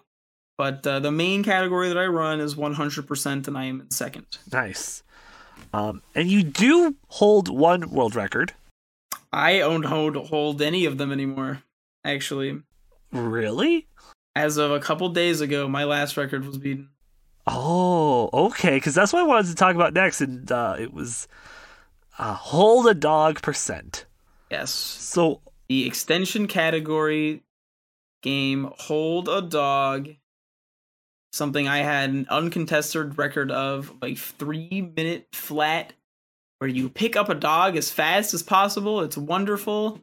Great category, very wholesome. 3 days ago, someone got a 258. Holy shit.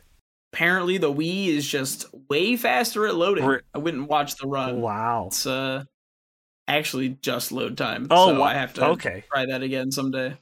Damn. Wow. Okay, so Wii version is optimal for hold a dog percent. And only hold a dog percent. It's actually best for glitchless too, I think. Okay, yeah, I mean, yeah, that would make sense, yeah.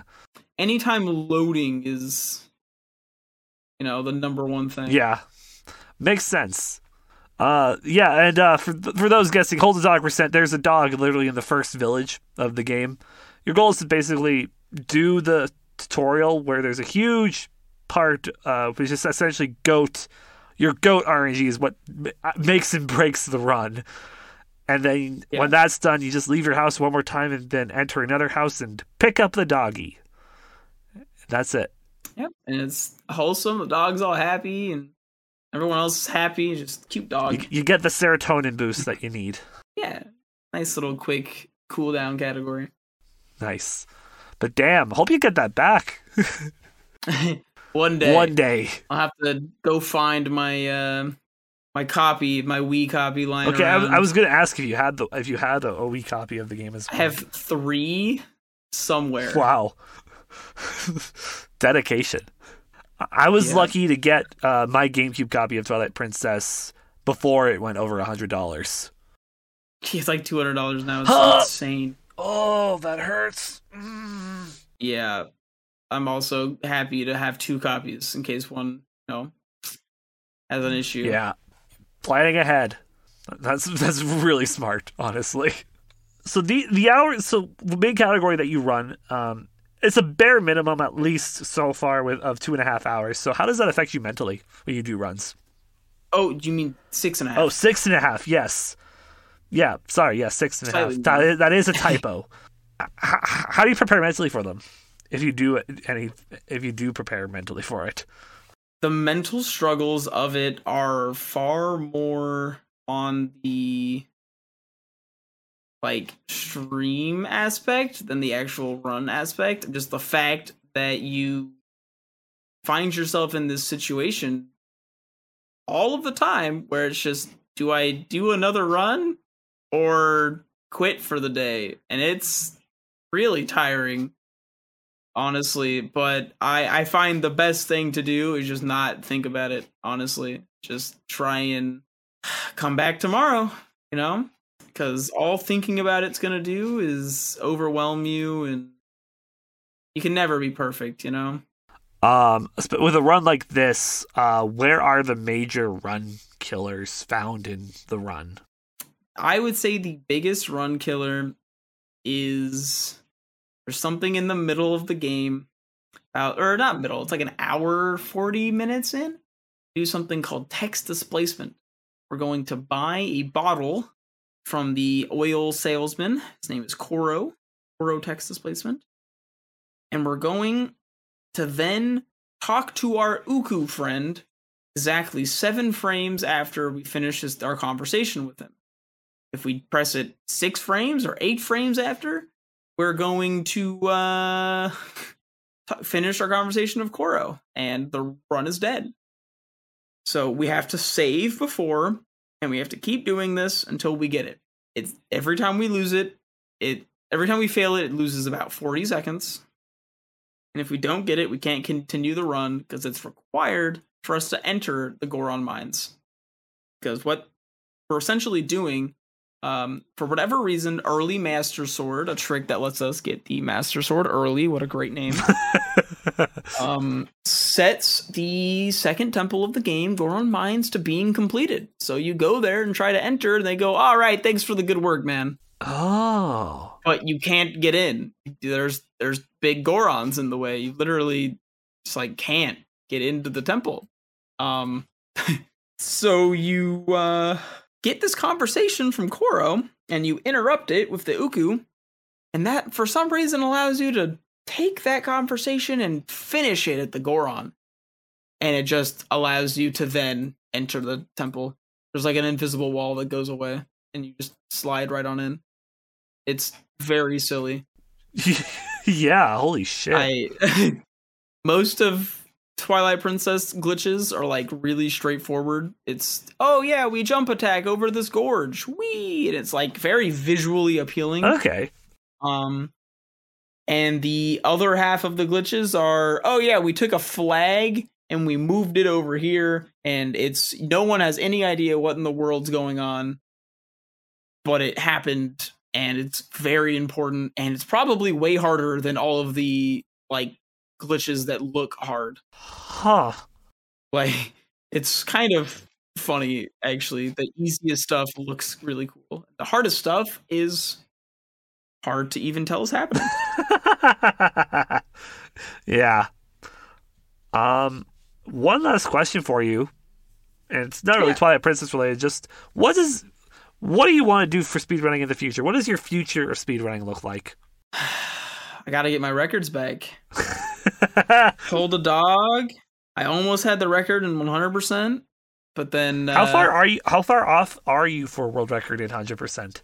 I was like 30 seconds off, and then a guy named Demon started running the category, famously known for being incredibly good at whatever he touches, and now I'm like 9 minutes off. Oh.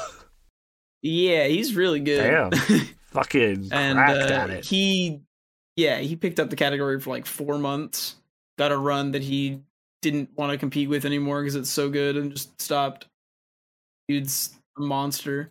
But, you know, I'm getting there one step at a time. Alrighty. Anything else you want to add about speedrunning, or anything else before we jump into the bonus level? If I had one more thing to add, speedrunning is a lot easier than people make it look. I think a lot of people are very scared to speedrun. They're like, oh, I could never do that. It's so hard. It's something that gets easier with time. I've never had a speedrun trick be impossible. There's a couple. Manual super swims definitely on that list. It's a trick that's just kind of a nightmare. But for the most part, if you're trying out there, you want to speedrun, you've seen it before, you've thought about it, it seems interesting, seems cool to do these glitches, they're probably more doable than you think. I can vouch for that. As a speedrun. As a guy who watched a lot of SA2 speedruns, I'm like, man, I could probably never do that. I can now hit Bofa pretty consistently. So that's pretty good. I'm happy that you can hit both of these nuts consistently. Let's go. Exactly. I can hit both of Daquan. I forgot that's a name of a trick in that game. It's no longer first try Bofa. It's now called hitting the Quan, thanks to AF Wagers. I like that game. Yeah. It's a funny game. It's great. Oh, I guess I forgot to mention, actually, I was gonna bring it up, but the GDQ list for next year has been AGDQ. The runs have been revealed, and the schedule. And representing Sonic Adventure 1, we have AF Wagers. Hopping in. It's gonna be hype. Yeah, it's gonna be hype. Also, Shift is gonna be back at AGDQ with Battle for Bikini Bottom. As someone who has speedrun that game before, good for him. Let's just say we're not friends. Okay. There's drama, but it's old at this point. Fair enough. Yeah, so that's everything for that then. Alright. Well then, in that case, let's move on to the bonus level. Wacky lists, weekly reports, and a look back at video game history. Here's this week's bonus level. And to kick off the bonus level, we got our community corner where I ask you, the listeners, for questions via Discord and Twitter every week. At least I try to, because I keep on forgetting to post the things. But we still get questions because I remember at like the last minute, I'm like, hey guys, like an hour from now we're recording. Submit them now, please. And we do got one question from Ponage, which the question, thoughts on single-player games with DRM, more specifically with stuff such as what happened with the GTA trilogy on PC, with not being playable as soon as it launched due to Rockstar's service not working. So for that, my thoughts are I need to Google what a DRM is. I also had to ask. I have no idea what a DRM is. Digital rights management. Okay. Yep. So whenever you purchase some form of digital media, you usually aren't actually buying the content. You're buying a license to consume it. Yeah, so Rockstar. So Rockstar should have had that figured out from the get-go. You would imagine, but I guess that stuff's really complicated, so yeah, shit falls through the cracks. You know, for next time you do it, Rockstar, hey, at least now you know. Don't let it happen again. Everybody gets one.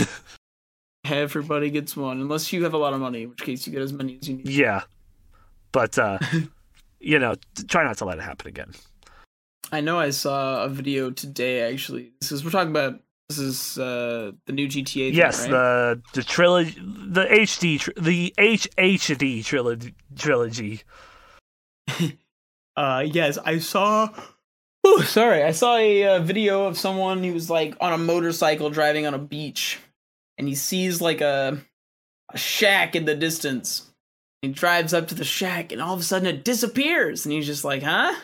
And then he goes up to where the shack was, and he sits there for a while, and then like a solid minute later, the shack reappears. Oh, he's just like, "Guys, come on." Rockstar, no. Yeah, it was pretty bad. Yeah. But the speedruns will be hype, I'm sure. Oh, yes, absolutely. There's probably going to be... Until that game gets patched, it's probably going to get some interesting-looking speedruns. Yeah, it's going to be wild. That's the community corner. Moving on to top 5. Top 5, I figured because, you know, we got a pretty good Zelda fan here. Top 5 Legend of Zelda items. So my favorite Zelda items, probably the ball and chain for one. Ooh. I like the whip. There's a whip in like Skyward yes. Sword. I think it's super.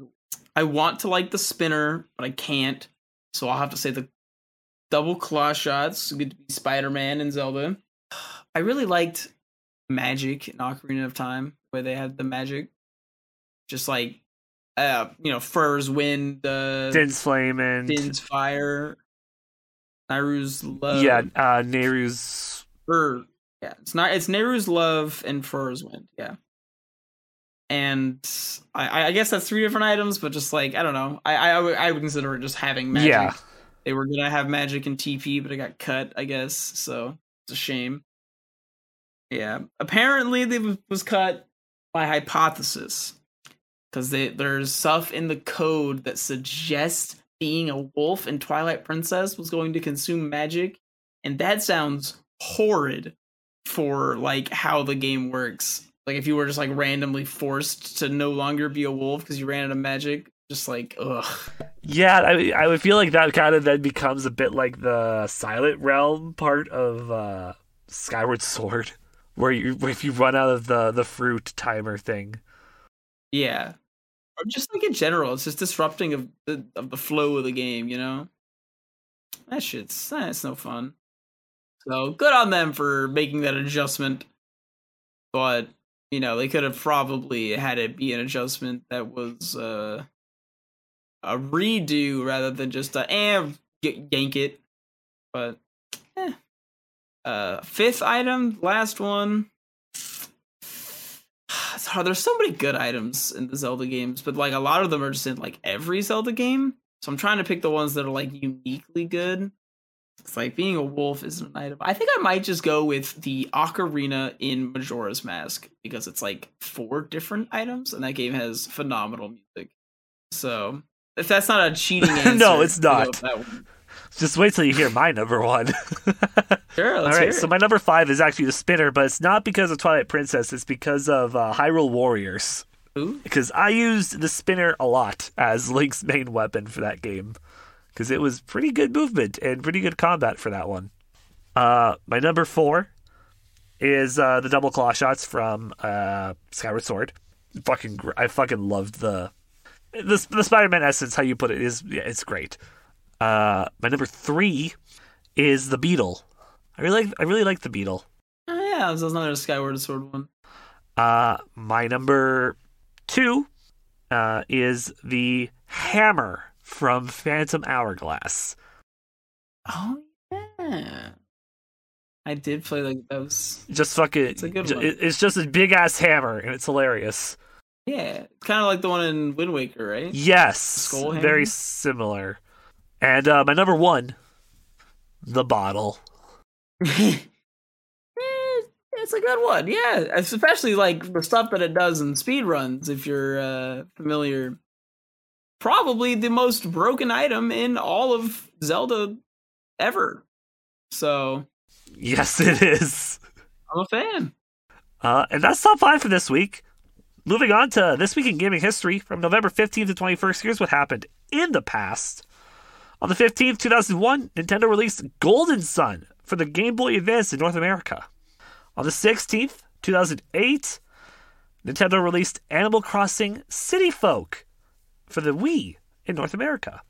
On the 17th, 2006, the infamous year, Sega released Sonic the Hedgehog for the PlayStation 3 and Xbox 360. Yes, Sonic 06, its anniversary is this Wednesday coming up. On the 18th, 2012, Nintendo launched the Wii U in the US. It included 4 USB 2.0 ports, built-in Wi-Fi, a 1080p HDMI port, a gamepad with a 6.2-inch screen, 8 gigs of memory, and the price for the basic version was $299.99 for US dollars, and the deluxe version, which came with 32 gigs of memory and Nintendo Land, was $350 US dollars. Nintendo Land was deadass the best game. Honestly, it had a lot of fun stuff. I actually was watching some speedruns for that game. I'm like, is there like 100% speedrun for this game? There is. It's like 12 hours long. I've never asked myself the question, is there a speed run for this, and been let down. there is. It's out there somewhere. Yes. On the 19th, 1997, Sony released Parappa the Rapper for the PlayStation in the US. The game innovates the popularizing music rhythm-based games. On the 20th, 2007, Nintendo unveiled 2 special editions of its DS handheld gaming unit. One version would be colored in gold and come with the epic adventure game Legend of Zelda Phantom Hourglass, with while a metallic pink model would come out with puppy training title Nintendogs. The new bundles would go on sale on November 23rd. And on Sunday the 21st, 1998, Ocarina of Time was released on the N64 in North America for $59.95 US dollars. So that's 23 years of Ocarina of Time. 23 different ways to play it. 23 different ways to play it, exactly. I don't actually know how many different places you can play that game. You can play it on the N64. You could play it on the GameCube with the the collection game. Yep. Then there was the standalone Ocarina of Time game, normal mode, and then Master Quest mode. Ocarina of Time 3D, so that's 5. Ocarina of Time on the Wii. Ocarina of Time on the Wii U. Ocarina of Time on... Is there another emulator? I feel like there I think probably that's is an N64 emulator that just exists out there. So there's another one. It'll probably be on the. It'll probably it's coming to. It's on the Switch's N64 catalog. Yeah. So that's 9. And there will probably be like a Switch, or not a Switch, like an N64 Classic that releases it too. Yeah. So that would be 10. So we have 9 currently, and most likely a 10th way to play soon. So that's that's like almost half of 23. So yeah, it's up there competing with Skyrim. Yeah, it's essentially competing with Skyrim. So when's Ocarina of Time coming to Smart Fridge? That's the real question. Soon. I can't wait. They're gonna be bundled. I cannot wait. The achievement of the week this week is in Forza Horizon 5. It's Mogul, which is to purchase all 7 player houses. Because why have more than one when you can have 7? And the game of the week, I'm giving it to Pokemon Brilliant Diamond and Shining Pearl. Because I love Pokemon too much. Hey, it's a good game. Ike, thank you for coming on the podcast. Yeah, thank you for having me. It's been a pleasure. Where can we find you on the internet? You can find me on anywhere that has profiles, probably. I have somehow managed to get SwiftIke on everything. So Twitch, SwiftIke, Twitter, SwiftIke, OnlyFans, SwiftIke, wherever you're looking for, there's a SwiftIke.